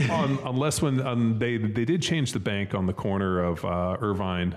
It's not Irvine. It might be Irvine. They changed that to like this like chicken place right over near Metrics. We have a lot of good places to eat now. Dude. But the best part is last time I was there, I pull up right at the light and I look over and I see your dad. The walrus, still sitting over there by fucking bellied sunbathing walrus. Dude, by 7-Eleven? Yeah, by 7-Eleven, where oh my God, I know this Flame guy. Broiler. So where Flame Broiler is, there's a dude that 7-Eleven. sits. Yeah, he lays right on that hill. Luke Crushes naps all day, building up the best belly tan. He's so tan, and he's living. I mean, we've seen him for years. CrossFit Second Chance. And then Luke could be like, "I saw the walrus." Just living it, man. That's a good analogy for that guy. Yeah, good for him. Yeah, he's been living pretty healthy because I mean he's been fat for as long as I've known him. Dude, what's crazy is like where he lays. He lays there so much, and it's on grass. that it's a dirt patch. Oh, yeah, no, like he's worked himself into a dirt patch. No He grass. needs so much. Yeah, no The grass. guy's sleep hygiene's got to be killer. Well, It's right in between the Costa Mesa sign and the bus stop. Yeah. And he just hangs out right Dude. there in that little nook. I'm with you, man. Like as soon as I pulled up, I like, and we moved 3 years ago. So like I'm driving down 17th. I stop and instantly I look right to the right and I'm like, yep, he's still there. Nothing's changed. Stacking up his 18 hours a day of sleep. Like, dude, it makes you wonder. And then, dude, I like totally hit my old route. I like made a right, went in, got my little meal at Flame Broiler, went back, and I was like, went to Mendocino Farms. I like hit all the normal spots, went and got a Pete's. It's pretty funny to go back and my mom's like, all you're doing is driving around and hitting all your favorite food spots. I'm like, yeah, we're going to go to Sprouts. We got to do all of our stuff. Yeah, man, that is one thing I do miss about SoCal was for sure like the little pop-in joints that there's just tons and tons of options. Dude, I remember our Big Belly Deli. We used to roll in there and get that fucking corned beef. God damn. There's no good sandwich Now we places. have the whole Lido Marina Village now is all redone. We have all these cool places to eat there, all these cool coffee shops. There's this new place called the Hana House where you can work like a WeWork. Sweet. Nice. It's And we that's got a lot on of Lido? cool stuff here. And that's on Lido now? Wow. Yep. My mom bought a house like right over by the high school, like behind the church, on I think is that Tustin or Irvine? That's Irvine. So she's in the Heights, like where the Newport Harbor is. Like there's a church across. She lives back in there. So she just sold her house and moved there. And so when I went and visited her, I was like driving around. I'm like, it's so familiar. I'm like, you almost like get in the car and you turn into autopilot. And I'm like, oh my God, I like found myself at my old house. I'm like, oh shit, let's turn around. Now that most of my stuff is online, like I think about it every single day. I'm like, is this where I want to live forever? And I travel, and like everywhere I travel, I'm always like, I'm not just there like working. I'm always like, could I live here? Like I look around, like I drive around. We do the exact same thing everywhere we've ever traveled. I'm always like, could we live here? Yeah. So Ryan, what's your top 5? I love this question because I was going to ask you guys the same thing. But does it have to be in the States, or could I say anywhere? No, anywhere. Mr. Worldwide. Start calling you Pitbull. Okay, so I think my top 5 would be, I think right now, if I had to move anywhere, I could move anywhere I want in the world. I would probably pick Portugal or Switzerland. Those two are pretty rad. So in Portugal, there's a city called Lisbon, which is a super historic city. They have like the most picturesque like cobblestone streets I've ever seen. They have like these little like crazy little villages that have these just amazing little corners and stuff. And it was made like that way back in the day because soldiers would get lost in there and the locals knew where they were at and they would just kill them all. Like when they come around the corner, like you actually look up your Airbnb and the Airbnb starts fucking spinning around and has no idea where you're at. Wow. So it's like these really cool, like a really cool, like medieval old school city. Everything's very, very inexpensive. Like 5-star hotels there are like $100. And then to drive like 30 minutes in any direction, you're at like one of the most amazing beach towns you've like ever been in. And it's just a really, really cool place. There's also a place north of that called San Sebastian, Spain, which is just under the border of France. Yep. And what I like about that place a lot is it's one of the few places on earth where you have a giant mountain that immediately turns into a city, which immediately is on the beach. So within probably a 15-minute drive, you could mountain bike, shop at Louis Vuitton, and then take a dip in the ocean. And it's just like all right there. And I was like, man, that's really rad. It's kind of like what we have here in California, except the mountain is like exponentially closer. And I think that vibe is really cool. And you're also 15 minutes away from like really cool surf spots in France, like southern France. You're like right on the border. I think Portugal and that place in Spain. I also really like, it's in Switzerland. It's called, it's like a little sports hub. It's like the #1 capital of the world of adventure. And you can kind of put off on like 5-10 minute trains and just go into these little villages that are just the most amazing thing you'd ever seen in your life. So those are 3. I don't know. I think those are like that'd be my top 3. New Jersey's where I'm from. That would be probably at the bottom of my list. Yeah, I lived in New Jersey, and I can agree with It's you. a on lovely that one. accent, John. Hey, what is that, New Jersey? But yeah, I always think about that. Everywhere I go is always like opportunity for me to understand if I could live there or not. And I think that's something I think about every day. I still think about it every day, and I'll go on a bike ride here or do something cool that I really enjoy, and I'm like, fuck, this is the greatest place on earth. But then I think the big thing that bums me out here is I never meet anybody like really my age who's like kind of, entrepreneur-esque and like they're into, these types of like online things or in the fitness business, or fuck, the women in general just aren't really motivated to do anything except spend your money or something That's the along number one those lines. pastime. Yeah, well, I mean, it's yeah. It's sad, but it's like it is true, man. It's just there's a can't meet different good females. mindset. Well, the amount of money that it takes to live in Newport Beach, just to like live in the area, to own a home in this, just lends claim to people not your age. I mean, for me, I was in a little bit different deal as an NFL player, but it just like all my neighbors and people, you're like, there just weren't that many young people. And, but yeah, no, we've always said that, like whenever we travel somewhere, I'm always like, could I live in this place? And, I'll tell you, my top three would be, New Zealand. I loved New Zealand. I would live there in a heartbeat. The other one was Japan. I went to Osaka and Tokyo, and I thought Japan was the coolest fucking place. It's one of the only places I've been. I'm like, I could live here today and live here for the rest of my life. Oh, wow. What yeah, city were you in where you like really loved it? Osaka. So Okay. I thought Osaka was incredible. The thing, like, it just, what was so amazing about Japan was like people's kind of like level of like care for others. Like for example, we were walking around, we went to Starbucks, I got a coffee, and as I got done, I was, looking around for a trash can, and I couldn't find a trash can. And I'm like, where the hell are the trash cans? So I asked Rick, and I'm like, Rick, where's the trash can? He's like, oh, they had a poison gas scare, so they got rid of all the trash cans. And I'm like, where do people put the trash? He's like, they take it home and throw it away. I looked and there wasn't a single shred of trash anywhere on the streets. And he's like, yeah, if you were to litter, he goes, that would be insulting and you'd be like, putting that shit on other people, and they don't do that here. They're very conscious. So like when you see people with masks on, it's not because they don't want to get sick. They're sick and they don't want to get you sick. So like it just like a really interesting like level of just care and understanding, and I just really liked the tradition and the food, and it just was it was so neat. Just and the fact that everybody took their shoes off before they went inside, which is I don't wear shoes inside, and I'm sure you guys don't either. Just that level of stuff of like take your shoes off, respect other people's place, I thought was killer. But New Zealand would be That's the at other the top one. of my list. Yeah, and then Japan's top of my list right now. New Zealand. I really. Australia, I don't know as much. I liked New Zealand. It just had such a killer vibe. Yeah. And then, man, I would probably have to say like either Spain or Portugal, somewhere in there. I really enjoyed Madrid, and I liked Barcelona and some of the other spots. I thought they were so cool down on the Med. I mean, that'd be a really cool place. What about you guys? My number one, Belfast. Went to 3 seminars there and just loved the city, even though it's technically rivals of my people. But no, it was a beautiful time. The little people, eh? Yeah. It was a beautiful time. And Lexington, Kentucky. I always enjoyed company there, but there could have Really? been Matt Sharp, who was a great host. What about for Tampa? us.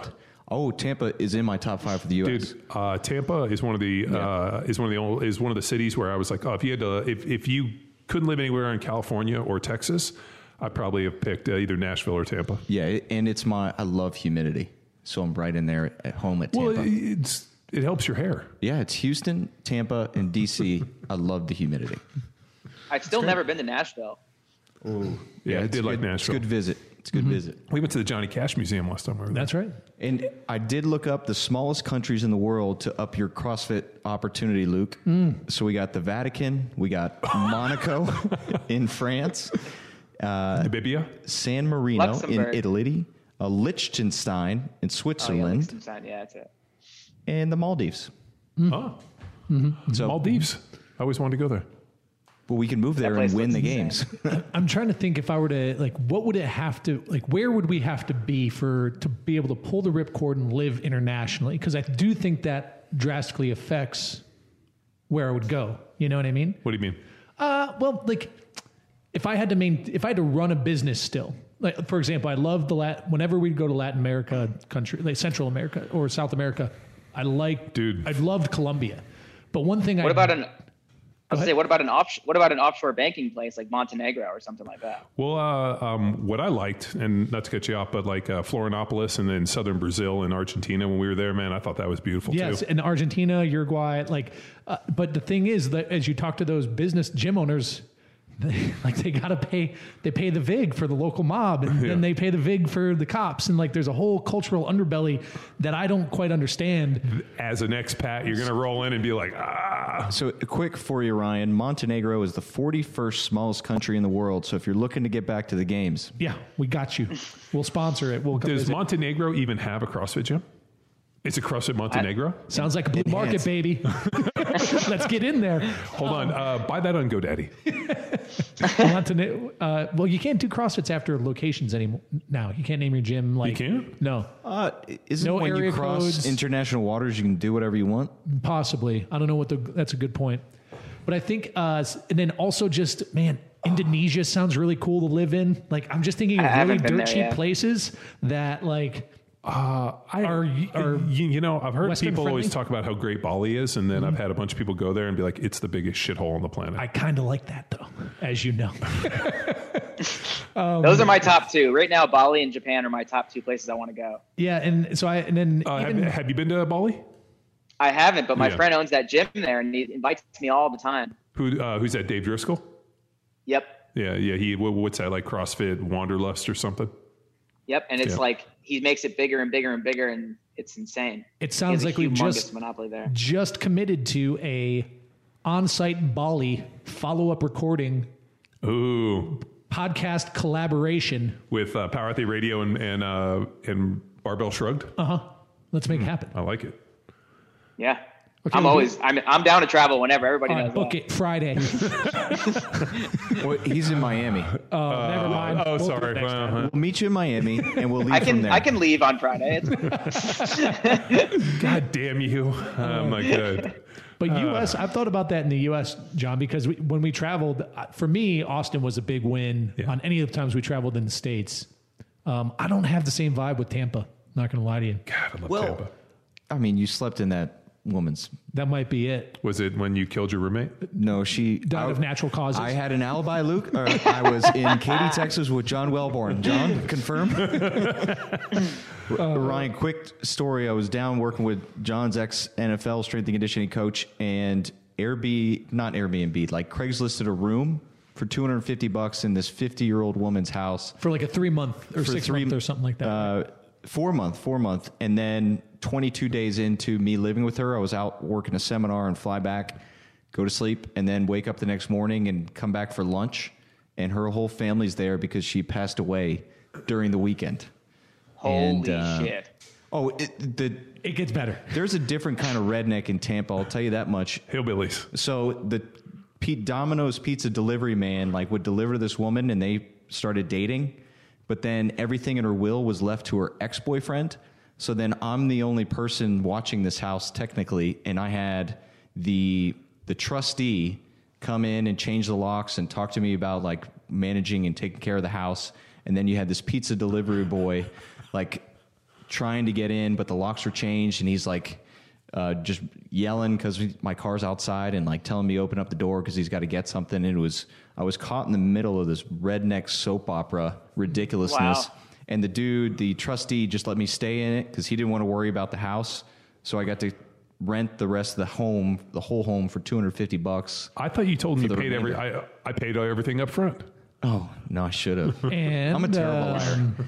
McCook was kind enough, Ryan, to invite his pal, me, out to visit him and experience a couple days of his work there in the League Probably of a Shadows. full week. It was a week, was it? I think Right, so. I did send you out Yeah. there for League of And Shadows. and I'm like, well, where am I going to crash? He's like, I got you. I got an extra room. So I show up. I'm like, is this the dead lady's room? Yeah, He's you're like, yeah. Yeah, you're good. I'm like, have you washed the sheets? He's like, I don't know. I'm like, well, whatever. So you slept?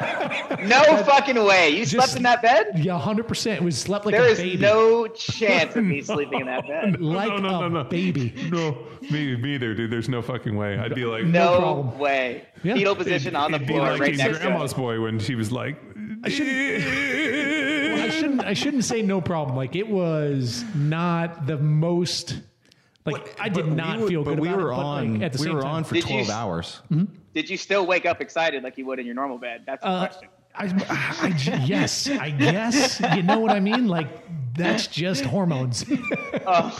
But no, and to be So honest with you, I'm like, aggressive. you know what? She's probably looking down. She's like a hunky dude in her bed. And Cranking she's it. like, she's in. And here's also why I'm not a big fan of Florida. He's in. There is a documentary I watched, man, years ago. It was on Vimeo. So this isn't even like Netflix or anything like that, called Florida Man. Look up, Google Florida Man.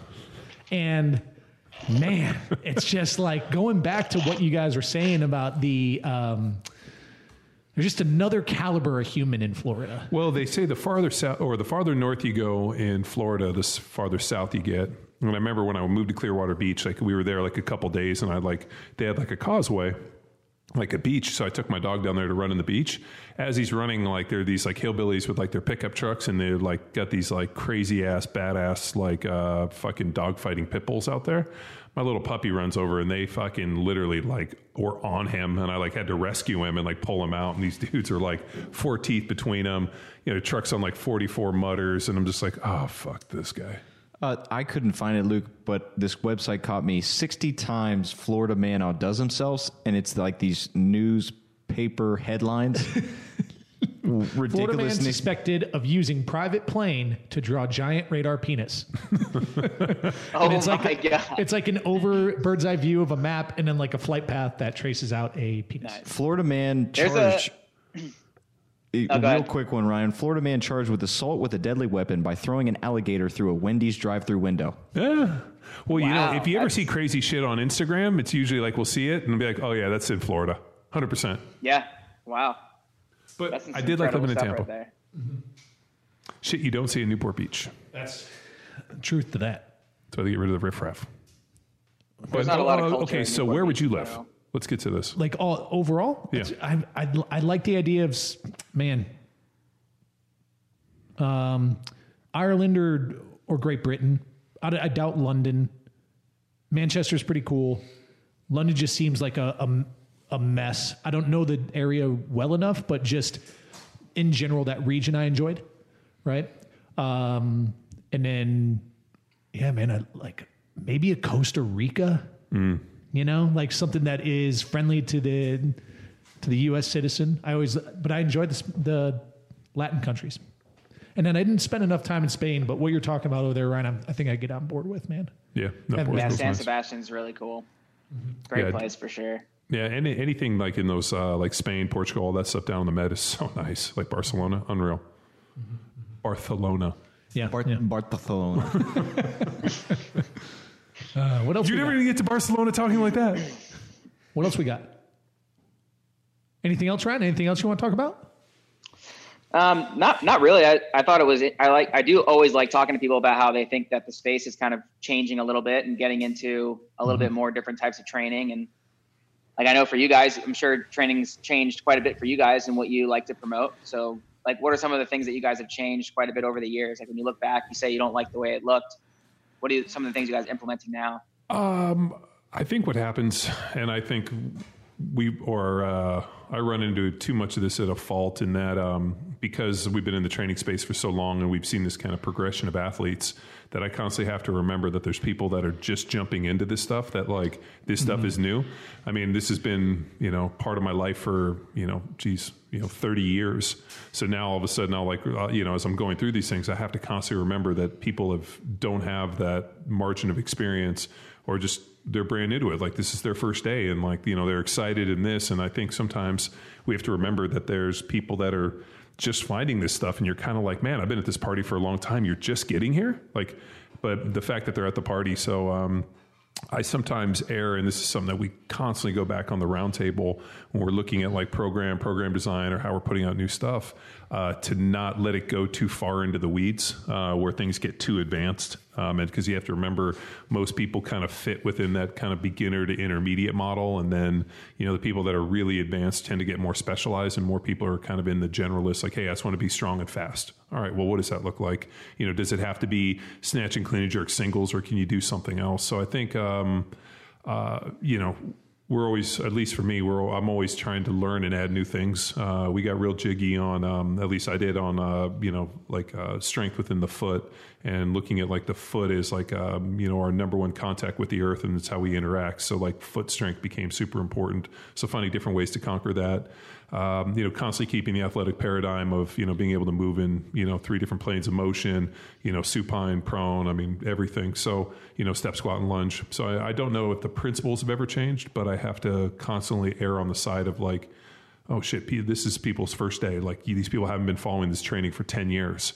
So when I want to go too far into the weeds and get real too jiggy, I think, Luke and Tex are kind of like set up signal flares, like come back to the light. So, that's, I think for me, and then I'm sure for you too. Like I got clients who, I'm out of shape. My blood work doesn't look good. How do I lose 30 pounds to make it look good? And you're like, all right, well, don't eat like an asshole. Do some aerobic work, lift some weights, get plenty of sleep, and don't drink fucking every drink in the bar 2 nights a week, like one night, or like how about once a month, So just trying to add some balance back in people's lives. But I think or at least I get excited, is training like high level athletes and trying to develop some really complex, interesting things to try to continue to drive adaptation, when I think like people just need the basics. So that's the constant fight of being in this thing. And I'm sure you've seen it too. Yeah, it's always interesting to see like everybody's take on everything, because everyone has a different approach to everything. And as a consumer, I can't imagine what it's like just being on social media or somewhere, some sort of social media network, I guess, and just being like, all right, well, this guy's stuff looks good, this guy's stuff looks good, and this guy's stuff looks good. But it's like, I wish more people took a little bit of time to see like who that person was, what their background was and all that, and not just get triggered by the video or triggered by the pitch, even though I make a lot of stuff that's similar to that. But a lot of these people are just fucking really young kids that have no idea, and they're just throwing stuff out there. And I guess a lot of people get injured, or they get the wrong thing, and they get burned out, and a lot of bad things happen. But for gym owners right now, it's just like such an interesting time. I feel like almost every gym is in the next, 10 years, it might be obsolete, because now everything's going to be online at some point. You have to, this is where I think, I personally think the market is going. And I've thought this for a while, but I think even more so now is a way to be successful in here, not the way, is to have a smaller client base, and create an amazing experience, right? And I think, Ryan, imagine just shrinking your gym by 80%, and you get to charge whatever you want because you have the best training, you create the best connections with your athletes, and there's a line out the door waiting to get in. And by really reducing that footprint, you reduce overhead, but you become a single earner, right? It's like an owner, operator, earner model. But it can't be the training. You can get the training anywhere. The sets, the reps, the movement selections, it has to be experiential. It has to be experience-based, concierge. Yeah, and of a community of people who want to be together as well, not like the cliquey type of deal. So that's why you got to keep it small as well. Well, I mean, we took the RPR seminar this last weekend, and JL, who taught the seminar, made an interesting thing that, like, regardless of our desire to search for autonomy and decide that we're these kind of lonely unique individuals, like, we are so interconnected, and that people do better when they are in a community within a tribe. I mean, you just got to read that book Tribes on that. Like, that's how we've evolved for millions of years in these small kind of cohesive collectives where people are able to utilize talents and strengths and cover weaknesses, and this kind of small clique environment. And I think for a long time it was churches.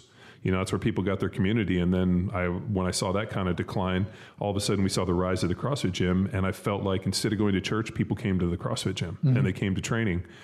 The problem is I think that if CrossFit had understood that a little bit better, what they would have done is, instead of going into the licensing model in terms of affiliation, they should have gone into like the franchising model, similar to what like Orange Theory and these other groups are doing. And they would have owned the universe, because what they were doing with these other groups are taking it in. They have a system, they have a methodology, they have protected environments, they have branding, they have all these key things.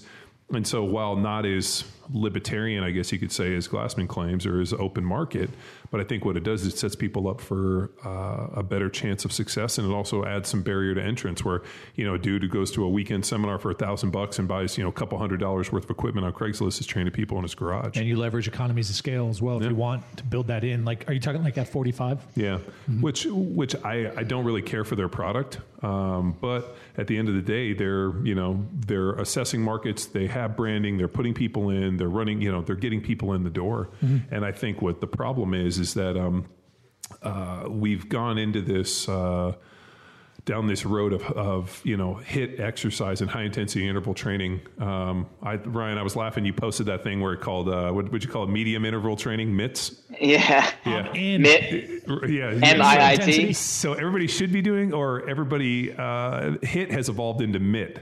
And he posted something, and I was in fucking tears laughing reading it.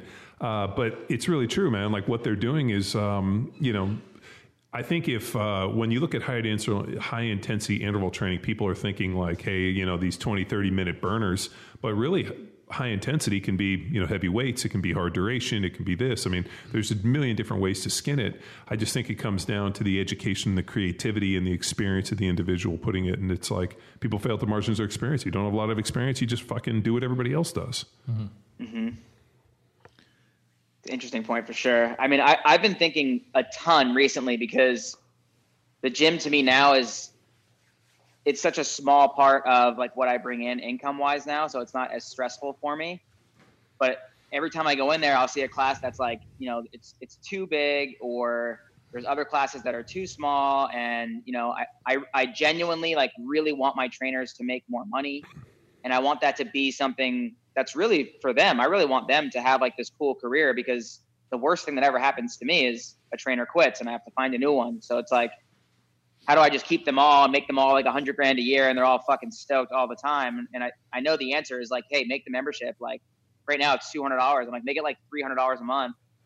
And just, the people who want to be there will be there. And yeah, I'll lose a shit ton of people, but it would be one hell of an experience. But I don't think you would. But honestly, I think people in Newport Beach would like a more expensive, more boutique, higher end place. I mean, there's a reason that people go to fucking Equinox and want towels with lavender, like lavender and eucalyptus in them. People dig that shit. And I think your gym, is boutique. It's nice. I mean, you got nice bathrooms, you got showers. I mean, it looks the part, and you got new equipment. I was like, when you told me your monthly, I was like, fuck, dude, I would have charged double that for this space. And if I had less people, but I was able to give a more boutique experience, I think that market is out there, and I think Newport Beach is the place for it. But I also think the hardest part for that, though, John, in my opinion, is, Ryan, finding the coach who can do that and isn't already doing it themselves, right? There's a very thin line within that micro gym space of finding a quality entrepreneurial, solopreneur type of mindset who wants to do a little bit of side hustle, wants to get the main hustle, wants to establish an expectation, live up to it, and exceed it.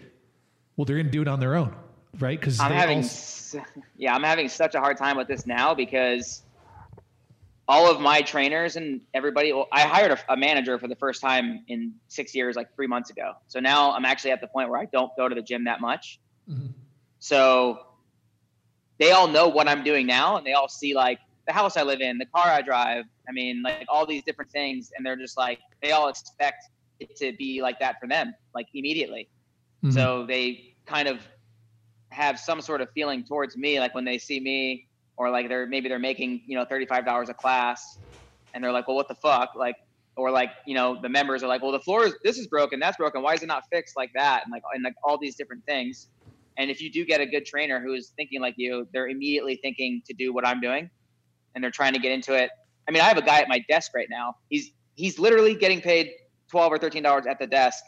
And all day, every day, he's on Instagram trying to figure out how he can make a living as an online trainer. Like that's what he does at the desk. I mean, he does the things I ask him to do, but that's also what he's doing. And he's making programs and sending to me, what do you think of this? What do you think of this? What do you think of this? What do you think of this? I'm like, I think you should just fucking check people in. But like, you're like, you should have my professional coaching's development. It's $100,000 a year. Yeah. I mean, we're in an interesting space right now where, everybody everybody wants to do what they see everybody else doing.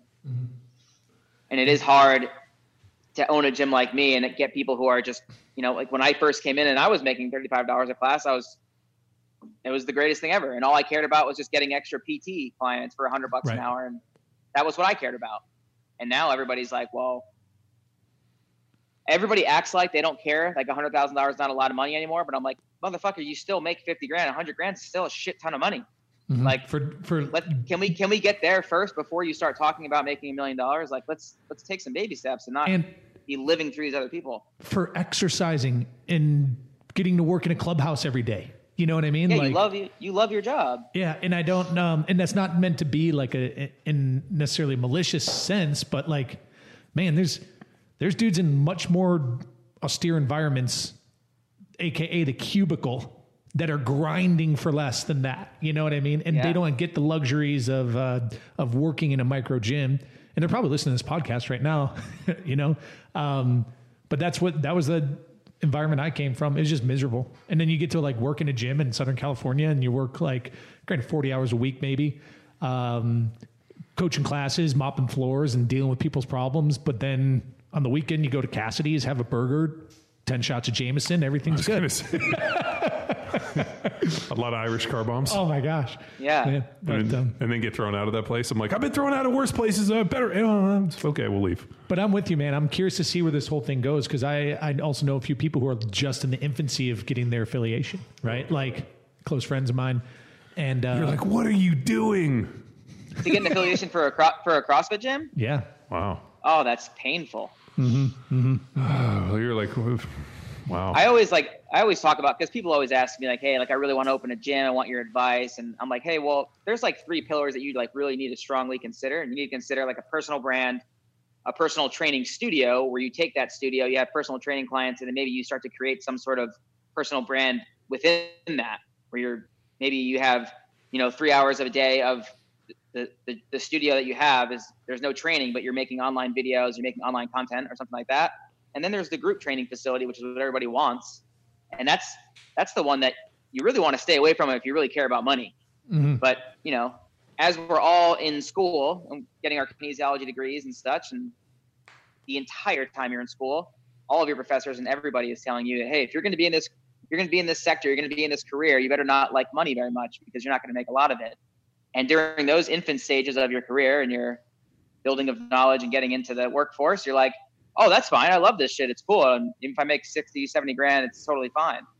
And then you get to, a place in the country where you want to live. Let's say it's Newport Beach, and there's no fucking way you can even live here on a salary like that. So you need to start figuring out other ways to do it.